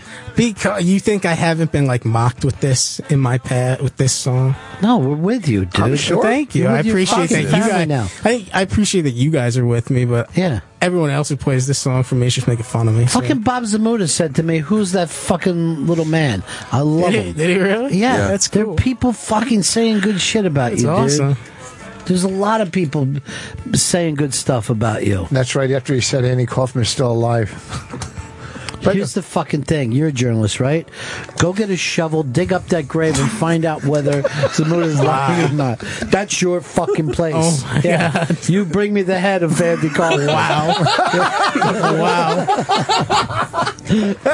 Why wouldn't you want to do that as the news journalist? Why wouldn't I want to dig up a dead body? Yes. That's kind of gross, but I mean, I definitely like the answer. Who's your fucking hero as a radio journalist? Paul Harvey is the guy who made me want to kind of get into broadcast journalism. What was your favorite? He's dead now. What was your favorite Paul Harvey story? What do you mean? What was my favorite part of this story? What was your favorite Paul Harvey story? What was the one that you said, "Fuck, this is great"? Oh, maybe I could do this. This is Peter Lorre III. I don't even know. I can't even. Well, after Paul Harvey died, did you at least start to listen to Steve Harvey's radio show? Did that work for you at all? Nah, I watch Steve Harvey on the Family Feud sometimes. Yeah, Pretty good on that. right. People pick on you because fucking people will pick on anybody for anything. But you got to fuss. So what? You're a fucking hunchback. So what? I know. I'm a little self-conscious about it. Why? Why? Because nobody wants to be a hunchback. You're not a hunchback. You're fucking fine. You're okay. fine. You're That's why I want to go into radio. Women dig you. Women fucking dig Do you. they? Yes. Wow. And you know why? Because you look like you're going to go for it. You know what I mean? Yeah. Yeah. You look like you'd eat ass. That's why they're going to fucking like you. That or they could put their drink on your back. Either way, let it fucking happen. You know what? Paint your back like a normal to me? fucking tortoise shell and come crawling in on the floor. You show that woman she's in for a long, slow night. You know? Eat fucking flies in front of her. Yeah. Just be different, man. Be your fucking self. Fuck her up in the All bell right? tower. All right. I mean, I don't know if that's myself calling Shave in your- like no. a tortoise. No, shave your fucking head and paint a nipple on the top. What? Just be yourself. Be the you that I know you can fucking be, man. You're home now, finally. And you're telling me that if I shave my head and put a nipple up there, that that's the me you know I can be? Yeah, man. That's what I you- believe that's- in you. that's what you think of I me? fucking No, believe that's in what you. you can be. All right? Yeah, will I get fired for shaving my head and putting a nipple up there? Hey, you always could go back and fucking, drag fence posters I know, out but in the fucking snow. I'm trying to get away from doing that. Yeah. You know? What kind of fucking fences you mainly put up? Cyclone or barbed wire? Oh, we put up chain link, we put up PVC fences, we put up wood fences, Do you aluminum guys- fences. Do you guys look down on those electronic fences that aren't there? No. Like if a dog No, moves like a or dog neck fence? hurts? Yeah, they fucking run through and they blow up. Like that movie with Rucker Howard or something. Yeah, somebody. Which one that did they wore the thing? Why are you looking up shit? I can't remember Why the can't name you of just be it. a regular Don't know fucking the name of the person? movie. I've seen it. Look, here's your future can go two fucking different directions right now. All right, you're a big comedy news journalist, fucking on the radio, or you're some codeine freak, fucking refusing to tie and Do you want wearing this? a 2002 Honestly, cool yeah. I t-shirt. mean, you're looking more successful than I am at the moment. So Why would you fucking should I get say on that? codeine? Because I put up fences. That's the only thing I get paid to do. I'm addicted to codeine. It's not fun. It's not a fun thing to be. All right. So you don't want this. This whole place is bad for my sobriety. It is. It's awful. I have to go to a meeting before I come in, and one as soon as I get out. Holy shit! Yeah. I need 24-step program after I leave here. No kidding. I was just in a fucking fetal position, crying with 18 strangers holding me, going, "You don't have to go in there." Stay here with us.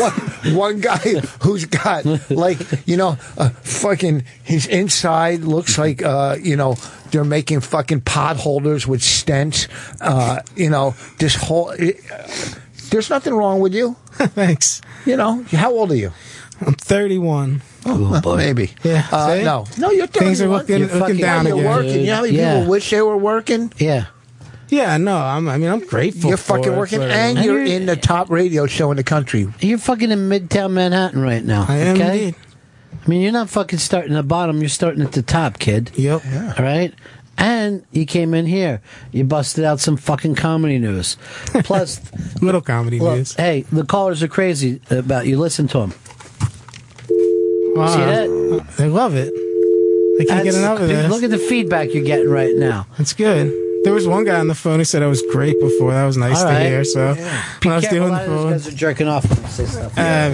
They're attracted to your voice. You are doing better than a lot of fucking people on this planet. So don't sell yourself short. Yeah. I mean, don't sell. I didn't mean it like that. For real, don't. Seriously, you got something a lot of people don't have. You got your fucking health. Physically, mentally, and emotionally. All right? All right. You come from a fine lineage. Your grandfather was a great movie star. That's true. I can't live up, though. I'm trying to live up to that, Yeah, but he had to grow into his whole scene. You know what I mean? He didn't make it as a young man. Here's Jay. Shaolin. Go ahead, Jay. Hey, what's up, man? Yeah. Hey, the movie that their heads blow off is Running Man. Yaphet Kotto and Arnold Schwarzenegger. They're trying to escape that prison. Yeah, that is true in the very beginning. Running Man. No, not that one. There was another one earlier with like Rucker Hauer or something. He was in a Blade Runner. No, Blade Runner. No, I'm not in the prison camp. Yeah, Hitcher. And they wore bands around their neck, and they would blow up. Whatever the fuck. Who cares? The thing is, it's all working. Okay, Rick Boss. Thank you. So that's Rick Voss. Rick Voss is looking for you. Rick Voss. That's how I said it. My wife I was working the Stress Factory once, and I pull up in a Mercedes, and it's not even a good Mercedes, and some guy goes, "Living large, Rick." Hey, Mark. Mark, go ahead, buddy. Is this St. Ron's Infirmary? Yeah, it is. Yeah, I gotta tell the Peter Lorre guy, he uses too many ums and ahs in his presentation. Realize that early on, maybe take a deep breath or a pause, but if he wasn't prepared. I thought he did very well for the first time. Your first time out. Plus, you came in without the music. You came out without the bump. Yeah. Now it's time for Sirius XM Comedy News. Right. I mean, this was just like a dry test run. Can I give you something you should be doing? Work with a girl. Go back and forth. You and Lauren should be doing it. Lauren is, there's pictures of her up on the Interbank because we're putting together the date for her. Now, here's the thing about her. She's 22 years old. She dates guys in their mid-40s to mid-50s. Wait, that's not the little hot Spanish girl yet? No, the blonde girl. Where is she at? She should be down the hall. She's learning down the hall. I don't know whether she's working with Cousin Brucey or not today. Wait, and she works with you guys? No, she just works here in the building. Wait, let me see. And she goes out with older guys? Yeah. Older guys that like music from the 50s and 60s. That's me? Yeah. Oh, I'm married. Yeah. And, but, maybe, maybe if Bonnie gets a little creative, she might like to jump in too. Yeah, we're not molesters. We're not going to. How old is she? 22. I mean, legally, there's nothing. The law can't stop. This isn't Seventh Heaven. This is a fucking nice, legitimate daddy issue dream date. But the fact of the matter is sometimes, like, when, you and your wife are driving along, you see a girl hitching, you look at each other like, hey, you want to kill an hour? You know what I mean? Want to have some fun? Fill some time. But her face, I don't know, she looks like a reverse conehead. See, the thing is, she works here, and we all know her. You can't say stuff like that. So, really? What is he doing? All right, say, that's the thing. Good luck, man. But do you think that maybe it would be better for you to do the news with someone? Sure. I mean, I could do that. We do that in school. We read off of each other. So. How's it been going for you at school? Well, I'm not in school at the moment because I'm here, so I'm not attending classes at the moment. But how long did you go? I went there for almost a year. And what are you doing with that? How long do you have to go to the Connecticut School of I have Broadcasting? to finish this internship, and I'll complete my. And that'll be it for you. Yeah. Did you play with the football team, the Connecticut School of Broadcasting football team? I did not make the team. I did not. We're having a good year, though. Oh yeah, you guys are gonna playing Notre Dame this week. Here's Jerry. Jerry, you're on the Ron and Fez show. Hey, Ron, you must really like this guy because whenever he was starting his thing, you were trying to tell him, and he shushed you. Yeah. And yeah. If you go back and listen, you're like, I didn't shush you. I did talk over you. You do it all the time. That's part of your thing. Andrew, you're on the Ron and Fez show. Hey, that movie that Rich is talking about, Mimi Rogers was in that too. Nice tight jumpsuit. But I got some advice for Peter Lorre. Why don't you hang out with Jeffrey Dorey and get a couple of snappy outfits? You could get a flashy Gurian look about you. I don't know if that's going to help me with radio, you know? Well, nobody does. You know why? Because you feel when you dress for success. Right. You feel better about yourself. Ron's wearing a sport coat. Yeah. Okay. He's wearing the Dixon. So if you're wearing a sport coat or a suit, you feel better. Right. So you perform better. I hear you. I hear you. You dress it like you already have the job. That's why Gurian dresses like H.G. Wells, because he dresses like that, and he's going to be able to invent his own time machine soon. See this regular sweatshirt and pants. You see this, but very expensive pants, very expensive sweatshirt. Okay, not a regular Rolex. See what I'm saying? Yeah. It's all the front, but people don't know that I'm completely broke, but I still... He wears it. I wear it. He wears it like a black man. You know what I mean? Everything you own should be around your neck. I make it floss. You know, all the assets. I just left Opie's radio show and came here and bought a new... I had a gold chain on this white gold. Yeah. I said, well, I can't wear gold with white gold, so I got white gold and white gold. See that? Yeah. See that necklace? I do. That's just, see that? It's quality. You know what that necklace is a sign for? Judaism. See that? You are breaking news stories. I mean, Clocks has been, teaching me some things. Okay. I like what you're doing. I gotta go. See you, my friend. Thank you. I just got a meeting, so I don't want to... I understand. This is, without a doubt, so much fun. And I want to tell you, one of the funniest times I had, hands down, probably the funniest thing I've ever heard on the radio was the matchbook thing with Fez, that he gave you a matchbook or something the first night he met. I never laughed for a second because it's fucking absolutely true. That's the most exposed I've ever felt in my life. Oh, what a great... But thank you for having me, folks. If you haven't seen Women Aren't Funny on iTunes, please take a look at it. You'll like it. It's just so much fun. Sorry if I interrupted anybody or talked over anybody. You did fine. Everything was great. I think you don't have to leave with regrets. You did fantastic. All right, I'm going to go tinkle. All right, see you later, pal. So long, guys. Thanks. You can also hear My Wife Hates Me tonight at 7 p.m. Eastern on tonight. Channel 103. It's on tonight. XM 103, Sirius 206, Opie Radio. My Wife Hates Me. And you can pick up the documentary Women Aren't Funny on iTunes. Now, Chris, I know that you, because you tell me about it all the time, you follow the Fappening, right? Yes, I do, yes. It has been, they've taken something that since at least the 1980s, which was the first exposed sex tapes, celebrity sex tapes. You had Jane Kennedy, who used to do the CBS pregame show for the NFL. You had Rob Lowe. Oh, yeah. These things would be passed around. Later, more stars would come out, and it was always fun. It was always enjoyable. The Fappening turned on us, where that if you looked at any of these pictures, you were now considered a bad person. And Jennifer Lawrence has now said that she considers this a sex crime. We're now at the point of sex crime. So, okay, I'm a Jennifer Lawrence. I'm talking to you. I'm a rapist. I'm a sex crime person. That's what she's saying. Or at the very least, a molester. If not I a don't know. rapist. You're trying to get something specific. Well, that's what when I hear her say that's a sex crime. I'm going to say it even. I think she sees you more as this: a peeping tom. You're peeping where you shouldn't be peeping. You're creeping where you shouldn't be creeping, and you start seeping where you're always seeping. Let's come out.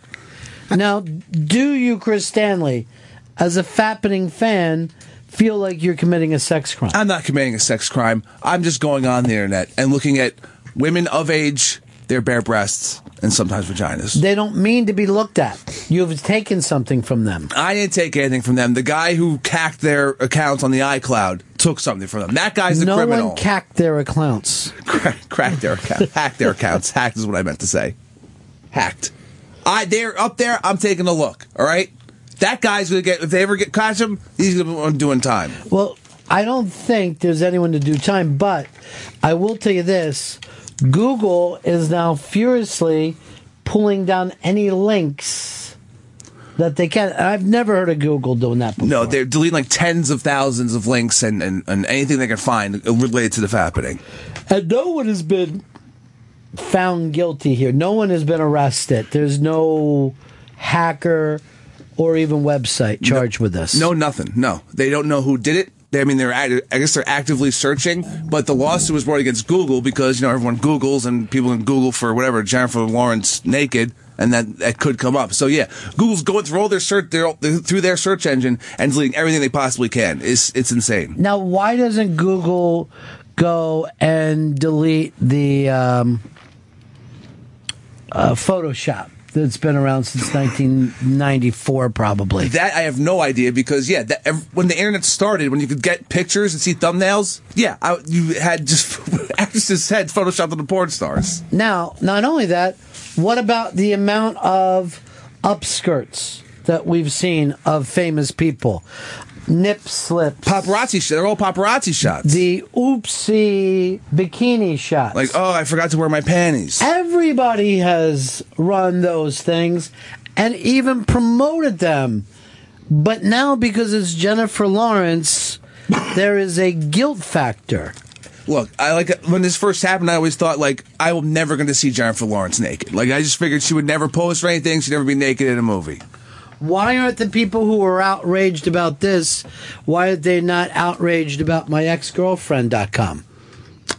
Because I have no idea, because it's pretty much the same thing. Because those it's absolutely the same thing. You're just saying one of them is more famous. It's revenge. They label that revenge porn. It's just it's flat out mean. It's flat out trying to hurt somebody that you used to have a relationship with.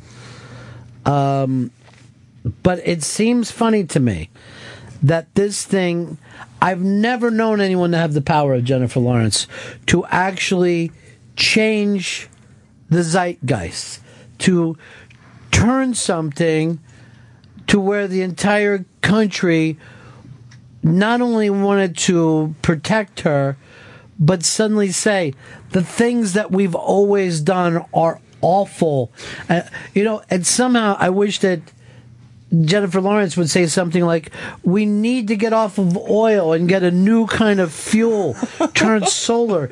Within 2 weeks, you'd see people with Flintstone cars fucking, starting them with their bare feet. How did she get so powerful? I mean, she has what, one Oscar and another nomination? Yeah. She's a perfect intersection of award-winning, hot, and then the technology aspect, and it all came together, and that's why things are getting done. Because Al-Qaeda has been putting out videos on, YouTube, but Google doesn't take those down. You'd think, of all the things they want to yank, this is the thing they're going to try to go after. It's odd. It's odd. Here's John. John, you're on the Ron and Fez show. I got to agree with Chris Stanley. It's not a sex crime if anybody other than Chris was saying it. I think anything he says is a sex crime, I swear to God. He actually says it's not a sax crime. It's a tough one to get your head around. It really is. By the way, when Rick Voss was in here earlier today, and just pointed out how inept you guys were, it actually hurt my feelings a little bit. I've had I felt ashamed of my own team. Don't feel ashamed of me. I had a little codeine. I try to get healthy. That's all. Why aren't you in the fucking sick room then? And then I got the other kid coming in. Oh, I've got the shits. Why are you in this fucking room? I'm not contagious. I'm fine. I just want to keep the cough down so I'm not coughing into Michael. Shelby hasn't even taught these kids how to follow the fucking bit when we're going to a situation. How to start to move the calls into that area. It's... God damn it, Chris, you called it F Troop the other day, and I certainly agree with you now. It's F Troop. I need to wrangle these interns underneath my wings. Is what I need to do. We're more like the Indians that the F Troop guy used to fight. Oh, No, we're the Indians that used to fight with Go-Go Gophers. We should fucking call our show Whoopie Doopie, We Having Some Fun.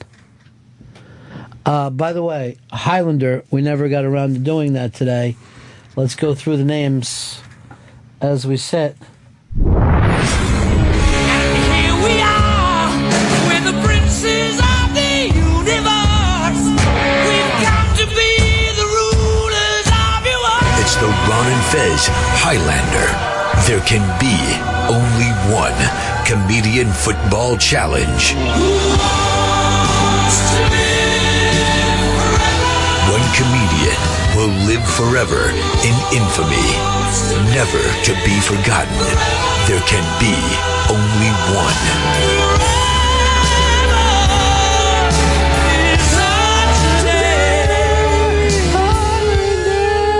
Highlander. How come you don't sing with us? I don't know the words. You don't have to, kid. You jump in, you have fun. It's Queen. Everyone knows Queen. What Queen. did they fucking teach you at that Connecticut School of Broadcasting? Nah, not a lot of music stuff, honestly. Eric Stengel. Eric Stengel. Eric Stengel Well, I'm telling you, I got a lot of faith in Eric Stengel. has survived another week.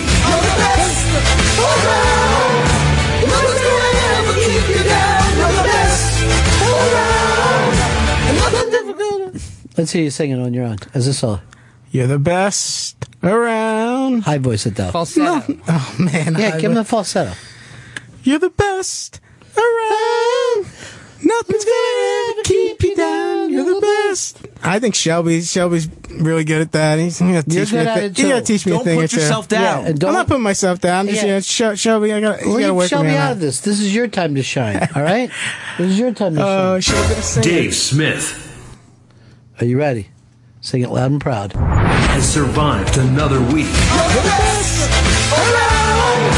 Nothing's gonna ever keep you down. You're the best around.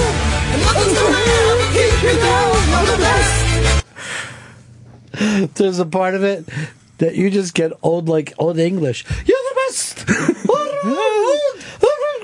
Keep you down. It's fun. It's fun to sing. Only one last person. Jeffrey Gurian. Jeffrey Gurian. How's this fucking guy still in it? Jeffrey Gurian. When is H.G. Wells going to get on his time machine? Jeffrey Gurian has survived another week. You're the best around. Nothing's gonna ever keep you down. You're the best around. 9 more weeks of this, and this was a week where we did not lose one comedian gambler. Everybody came through. I told you I've had good feelings about Eric Stengel. He doesn't fuck around. Gurian he's the question Gurian's a mark. shocker. Because that son of a bitch. By the way, he's going to be with Robert De Niro tonight. Wow. Yeah, the Friars are giving De Niro the best around trophy, they call it. Then they all gather around him and sing very high. This is the Joe Esposito Award. That's who did that song? It's the guy, apparently, Joe Esposito, who's the guy who did the best around. Nothing's ever going to keep you down. What's keeping him down? Nothing. Too bad. You having fun, though? Yeah. Good. Yes. I'm going to tell you right now, he might not be the best, but by far he's my favorite intern. Thank you. And he's the one that I believe in, and I believe in comedy news. Thank you. You working tomorrow? Yes. Shelby, I'm going to sign you to this. I want music, actualities. I want this thing punched up. I want this kid to have something. And let me tell you something. There's nothing different between comedy news and political news, sports news. You got to treat it the same way all the time, no matter what you're covering. When those guys did Howard News, remember when Sirius started? Yeah. Those were real old school radio news journalists, and they attacked every story they would like if they were following the mayor's race. It was kind of brilliant to see their professionalism with that. Mm-hmm. And that's what you got to do here instead of acting like, oh, it's just comedy news. No one gives a shit about comedy. I didn't say that. What, my Gil wasting my life on comedy? I didn't say that. That's what I want you to do. Waste your life on comedy and be the best around. Nothing's going to keep you down. Because you're the best. Where? Around. Chris, I'm starting to feel a little sick now myself. I'm not. I just have a cough that I've coughed once today. Could you do me a favor? Sure. I want you to go get me a Coca-Cola, but I want you to get me one of the ones that has a Ron can. Okay. There's a place down on 39th Street. Okay. Let's go to a break. You should be able to make it back. Okay. It's called Share a Coke. All right, sure. And it's got to say Ron. And there's another one that says Bennington. If you could get both of those together. Oh, look. And give them to me. I'd like to see my full name. But you know what? I'm going to have one for you because I want you to share a Coke with a legend. You know what I mean? That would be an honor. I'll go down and get him right now. All right. Can you be back by the end of this break? Yeah. Yeah. Chris Stanley on his way to get a legendary Coke. Ron and Fez on Raw Dog Comedy Hits, Channel 99.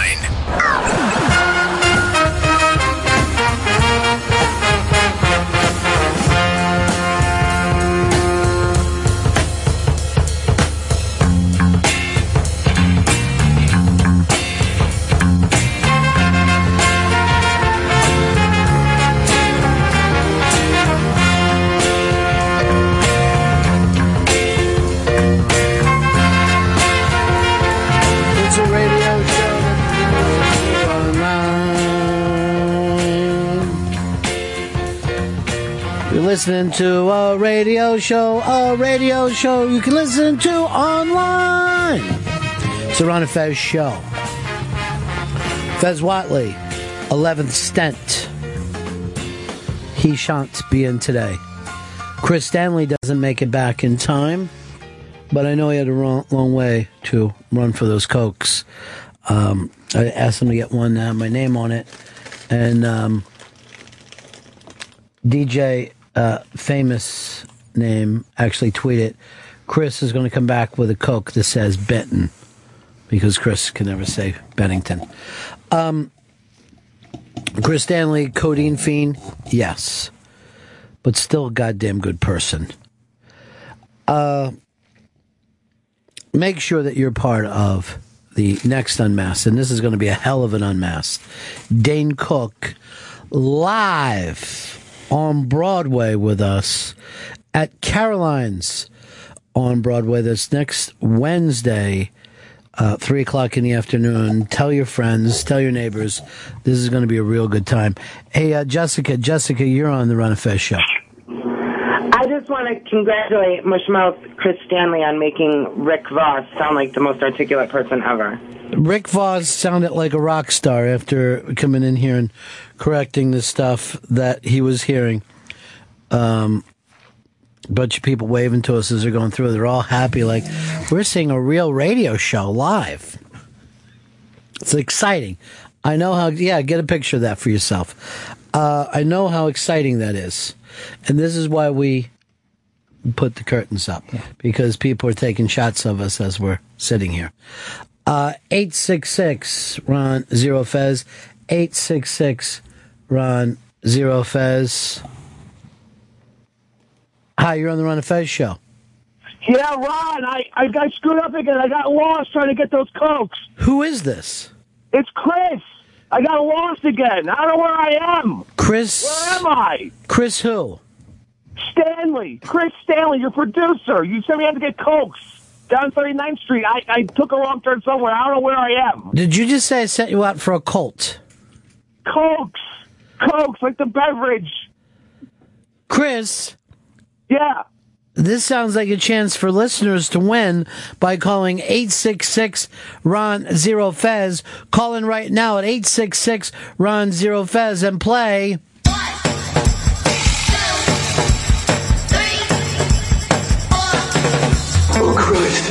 Oh Christ, where am I? Where am I? It's time for Ron and Fez's Where Am I? Christ, where am I? If you can figure it out, you can win. Oh God, where am I? Brought to you by Wyndham Hotels and Resorts, part of the Wyndham family of brands. There's a Wyndham waiting.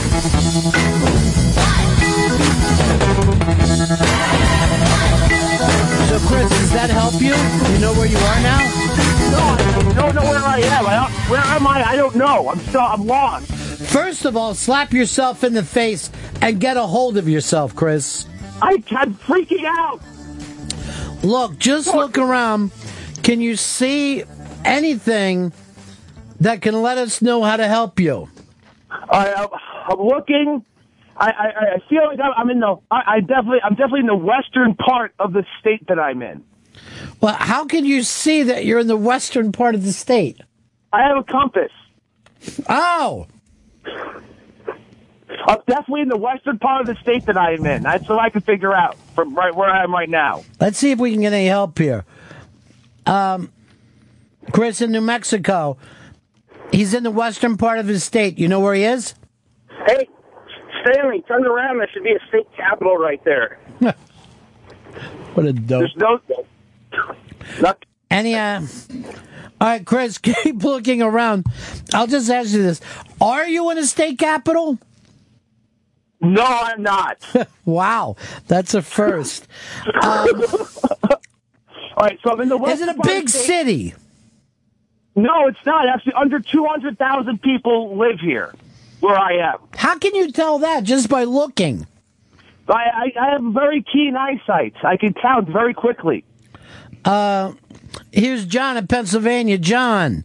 What's up, guys? Under 200,000 people and in the western part of the state.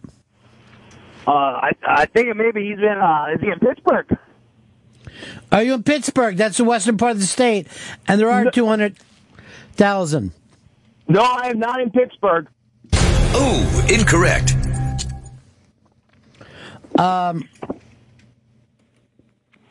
Chris. Yeah. I'm trying to find Chris Stanley. Can you give me another hint, Chris Stanley? I got another hint. All right, so I'm in the western part of the state. Under 200,000 people live here. And I guess we call this a fun fact. First city in the United States to add fluoride to its drinking water. How can you see that? Well, I found a stream and I drank out of it. Chris, any idea where he is? Oh, I have no idea. Let me see. Syracuse. Are you in Syracuse? No, I'm not in Syracuse. Oh, incorrect. Chris, are you sure you're not in Syracuse? I would know if I was in Syracuse, Ron. I'm definitely not in Syracuse. I still am totally lost. Here's Brian in Texas. Brian, let's see if Chris can't give us one more clue. Anything else? I just walked into a cemetery. Looks like Gerald Ford is buried here. Wow, I just found Gerald Ford's tomb. All right, Gerald Ford is buried there. Under 200,000 people. Western part of the state. First city to get fluoride. Do you know, Brian? I'm going to go Dearborn, Michigan. Dearborn, Michigan. That sounds pretty good. Oh, incorrect. Damn it. Chris, are you anywhere close to Lake Michigan? I'm actually 25 miles east of Lake Michigan. Now, how can you figure that out? I can see. I have binoculars with me. Actually, I brought them with me when I went to go get those Cokes, and they could tell me how long it is from where I am. All right, 25 miles east of Lake Michigan. Gerald Ford buried there. fluoride in the water, under 200,000 people, western part of the state. We got to be getting close to you, Chris. I hope so, because I'm freaked out. Joe in Utah. Yes, I believe I know where he is. Where's that? Is it Grand Rapids, Michigan? That sounds about right. Correct. Yes. You found me. Chris, you're in Grand Rapids. Why don't you just come on back? Okay, I'll head back over. Try. Thank you so much for helping us, Joe. Shelby, you got a prize for Joe? He just won Up in the Air, signed by Vera Farmiga. I love that Vera Farmiga. She's great. What did I just see her in the other day? Oh, she's in The Judge. Yeah, in I think the Bates Motel show on A&E. She's in a lot of things these days. And the Ron and Fez Where Am I game show is brought to you by Wyndham Hotels and Resorts, part of the Wyndham family of brands. There's a Wyndham waiting. Are they related to Barry Windham, the wrestler, at all? I think they're close or distant cousins.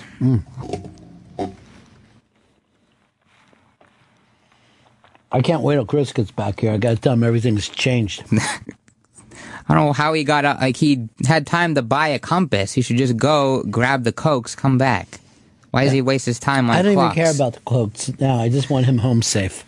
I worry. That's all I care about. I worry that he got involved in another sex crime, like the first sex crime that he was involved in. Oh, I'm back. Hey, how was Grand Rapids? It was crazy. I can't believe I ended up there just trying to get a couple of Cokes. Hey, are the fall colors coming in? Yeah, it's pretty nice out there, actually. Yeah. Never been to Grand Rapids before. The nicest time of the year, isn't it? Fall? Love the weather. It's beautiful.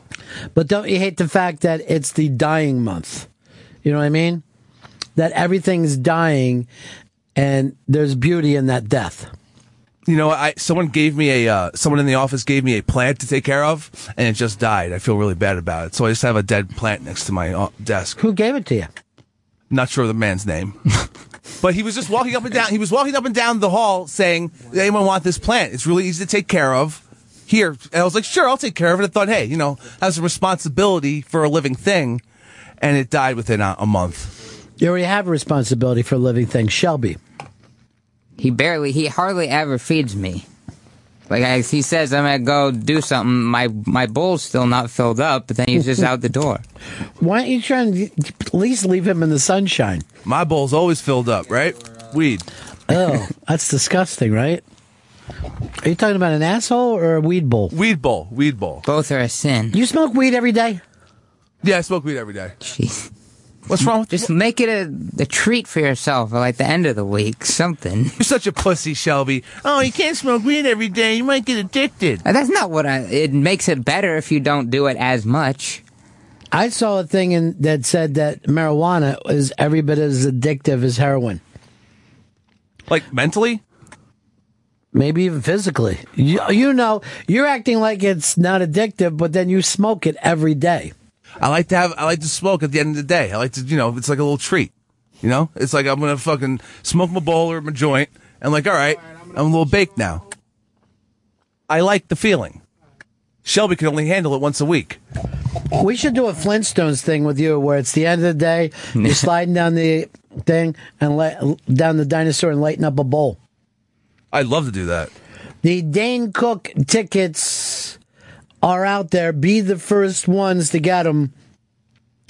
And you want to jump on this early because, once Dane Cook tweets, our listeners are going to get lost in the fray. That's right. And that's happening next Wednesday, October 15th at 3 p.m. at Caroline's Comedy Club in New York City. Go to the ibang.com to get tickets. Don't dilly-dally. This is only a week away. You got to get on it. Yeah, you got to jump on it. And there is, we're doing Russell Brand one day, Dane Cook the next.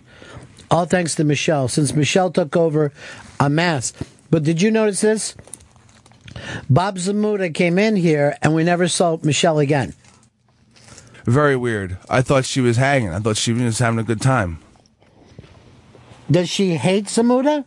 That's the vibe I got off of it. She's like, oh, Zamuda's here. Peace out. Before it gets ugly. She stayed for D'Onofrio, so it makes you wonder. It makes me worried that we won't see her for 30 years. I hope we see her soon, not 30 years. I mean, it's a crime to fake your own death, Michelle. I wonder if she's in Grand Rapids. I should look for her. Is it a crime to kill yourself? No, but you have to be dead. Once you're dead, that's fine, but you can't just say you're dead and then not be. Kind of just fucks with people, makes them start looking for you. I think suicide is illegal. And if you help someone commit suicide, you could be convicted of murder. Murder in the worst degree, I like to say. Well, that's what Kevorkian got in trouble with, right? I mean, trying to help people commit suicide. Yeah. Kevorkian loved to fucking help people commit suicide. That was his calling. I can't believe Shelby hasn't killed himself yet. Or at least some attempts, you know? Cries for help. I always keep it in my back pocket, though, just as an option. Well, we all do that. It's never too far away. I mean, fucking death is right there. Staring it in the face. We're like poets. I wear death like a cheap pair of sunglasses. I don't think I could kill myself because I think suicide has touched my family too much. Was there a lot of suicides in your family? Yeah, my mom, I guess, grandmother, when my mom was like in elementary school. So now me doing it, that's too much. One on each side. She's already got that out of the way. Did your grandmother say why she committed suicide? Her daughter was just so awful that she couldn't take life? Yeah, I gotta hop in this car, close the garage door. Was that how she did it? Yeah, that's how they did it in the 60s. I know a kid who came home and his parents, both of them were in the car, in the garage, both passed out, and he had to open up the door and get out. But while he was at school, they both decided to whack themselves. Jeez. For a second, I thought maybe it was an accident. Well, they couldn't get the door open. At least send him away to a camp or a relative. Don't make him come home to find that. Why don't you become a cutter? That could be your thing, Shelby. I never understood that because now I'm all bummed out and my wrists hurt from cutting myself. Now I'm double sad. No, just like a cutter, like you cut your inner thigh. Like I'll cut your inner thigh for you so you can manage the pain, emotional pain. I can handle my own cutting. That's not the problem. That's not the problem with it. I know Shia LaBeouf was cutting himself on his last movie. There's a story up on the Interrobang that he didn't like the way the makeup looked, so he started to slice his own face open. And then during the whole shooting, just opening up the same cuts over and over just to make it look real. This movie's going to be fucking great. Looks better than I thought it would. Expect like LaBeouf gets a lot of heat lately for, I think he like ripped off a whole movie from somebody and then did something else. But what's his name? Brad Pitt said he's great. Brad Pitt said he's one of the best actors he's ever worked with. LaBeouf just got in trouble because he got kicked out of that play because he like attacked someone and then got drunk and got arrested. Send me in Peter Lorre again. I want to see if he's got an update on Comedy News. Peter Lorre, get in there. Comedy News update now. This is how you got to talk to these interns. Hey, did we ever put up the stupid picture of the kid doing the Tom Jones dance? Peter Lorre, how's Comedy News coming along? It's coming along okay, I guess. We've been talking about self-injuring, right? Self-injury. Cutting. Mm-hmm. Bruising. Yeah. Is there something you want to tell me? No. I see a lot of bruises on your arm, Shannon. I mean, I'm in a job, where I'm getting cut up a lot. These are not self-inflicted. I just want to make that clear. Is someone else hitting you? No, the fences are, doing a number on me. They're heavy. I think it's clocks. So you pick up a weight and you bruise from it? No, I mean, sometimes I pick it up and I just scrape on them. And up here, this was poison ivy at one point. And that makes you feel less like you're unliked? You feel like you're controlling the pain? No. You turn the emotional pain into physical pain. I wish it all wasn't there. I wish it was all gone. I mean, that's why I wear long sleeves, but it's hot in this building, You get good money building fences? No, not really. I make about $14 an hour. I make exactly $14 an hour. Well, you start your own company. I mean, I don't have the money to start my own company. I only make $14 an hour. Take out a loan. Oh, God. Why are you talking to him like that when you're supposed to be helping him learn radio? He's trying to get me out of radio. He wants me to take a hike. Diversify. All right, Shelby, I'll look into a loan. Here's the Start thing. my own fence company doing a job I Is just it weird for you? You're older than Shelby. You've got more experience. Very. And yet this moron's in here supposedly being your supervisor. Yeah, he tells me what to do all the time. It is weird. Does it work? I mean, I try to do what he tells me to do, so... Does it work, Shelby? You ought to wring his fucking neck, is what you ought to do. I'd like to, you know? Yeah. Sometimes I get that urge. Yeah, go ahead and do it. Follow the urge. It's fine. Follow the urge and choke him till his breath leaves. I talked to Fez. His heart's broken that no one from Sirius sent him any flowers. Well, at this point, it happens like once every couple months. They should probably just put in like the 12th and 13th stents in there while they're at it. Do what I do. I got him in the Flower of the Month Club. So every month they just have another one delivered to the hospital. Just in case of the same No, it room. isn't in case. It's definite. Smart. That's smart. You got to stop motherfuckers' heart attacks with the full moon. Every time you hear a goddamn coyote moan, his fucking heart explodes. Let me see if you tweeted me lately. Not tweet it, text. Text, yeah, Tweet text. is what's caused this. Chris, why don't you push the mess? Yeah, Dane Cook happening next Wednesday, October 15th at 3 p.m. So all you got to do is go to the iBang, and they'll tell you how to get tickets to Dane Cook Unmasked at Caroline's Comedy Club in New York City on Broadway. Also, the Easter egg, you can win MASH, signed by Alan Alda. All you have to do is go to SiriusXM.com/on-demand or go to the SiriusXM app and listen to today's show on demand. Find the audio clue. That'll tell you how you can win MASH, signed by Alan Alda. It's weird because we're sitting here. MASH is the thing tomorrow, and like we're talking about suicide, and that was their theme song. Through early morning fog I see visions of the things to be, the pains that are withheld for me. I realize and I can see that suicide is painless.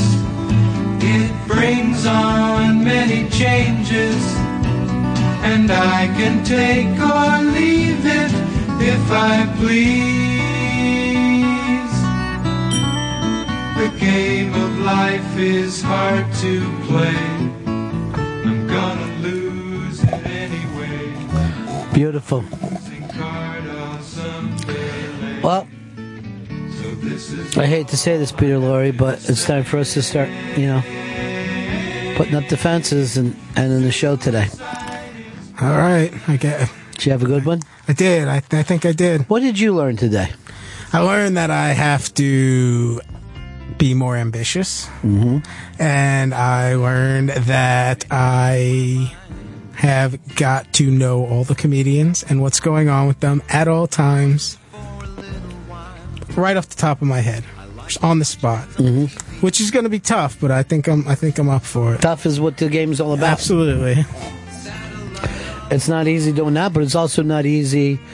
And I'm just going to show you this picture of this woman. What's her name? Her name is Cameron Esposito. Oh, we left the top up for you to did. say. Thank you. That's all part of the fun. Cameron Esposito, and there's a big article on her and up on the iBang. She's actually pretty terrific, right? You a fan? Love her. Good. Yeah, you can go and read that up on the iBang. Mm-hmm. Anything else in the iBang we should be plugging before we get out of here today, Chris? Just that Unmasked to get tickets for Dane Cook next Wednesday, October 15th at 3 p.m. at Caroline's. Go to the Interrobang for more information, right at the top. You going to be at that one? I hope so. I'd like to be. Have you been to any of the Unmasked yet? Yeah, not off-site, though. Only the ones here in the Fishbowl. Which one did you see in the Fishbowl? I saw Simon Pegg and Bill Hader. That's pretty cool. Oh, and, I forgot her name. Come on. Andrea Martin. There you go. See that? If you slow yourself down. I want you to go up and see Fez at Lenox Hill Hospital, okay? Okay. I want you to take a pillow there. I want you to place it over his face and then put full pressure down. I don't know if I can do that. You have. It's part of your Always internship. says I don't know if I can. I can't. Now you're asking me to smother somebody. It's a mercy killing, and we do that in radio, son. This ain't defense business where we let people suffer. You get graded on how many mercy killings per semester you can fucking pull off. All right, I got this one. Clocks has 3. He's ahead right now. I don't know about Clocks. I actually have Clocks as my number 3 intern right now, and tied is Big Easy and Peter Lorre III. They're all the worst. They're all number 3. No, they're all. Those two are number 1. Damn. Third is Clocks. For the first time ever, Peter Lorre III grabs a share of the lead. Big jump in the power rankings. Sounds like always right with the world. That's no, you're not first yet. That's when old things will. I'm tied for first. Yeah, but you want to be first alone. Don't settle. I'm not settling. You just did. I'm not. I'm going to go up to that hospital and smother Fez. So thank you. Perfect. Now we're talking. When I feel that when I find out that happens, you're going to move into number 1 all by yourself. Thanks. We need proof, though. Don't just say you did it. You want me to video it? Sure. Okay. Gotcha. All right, gang. That's it for us. That's the end of my show. Donk.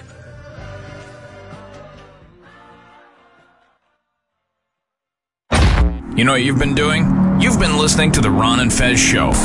It's now over, but don't worry, you can listen again and again on SiriusXM On Demand. Go to SiriusXM.com/on-demand. Listen to Ron and Fez whenever you want. Go to SiriusXM.com/on-demand.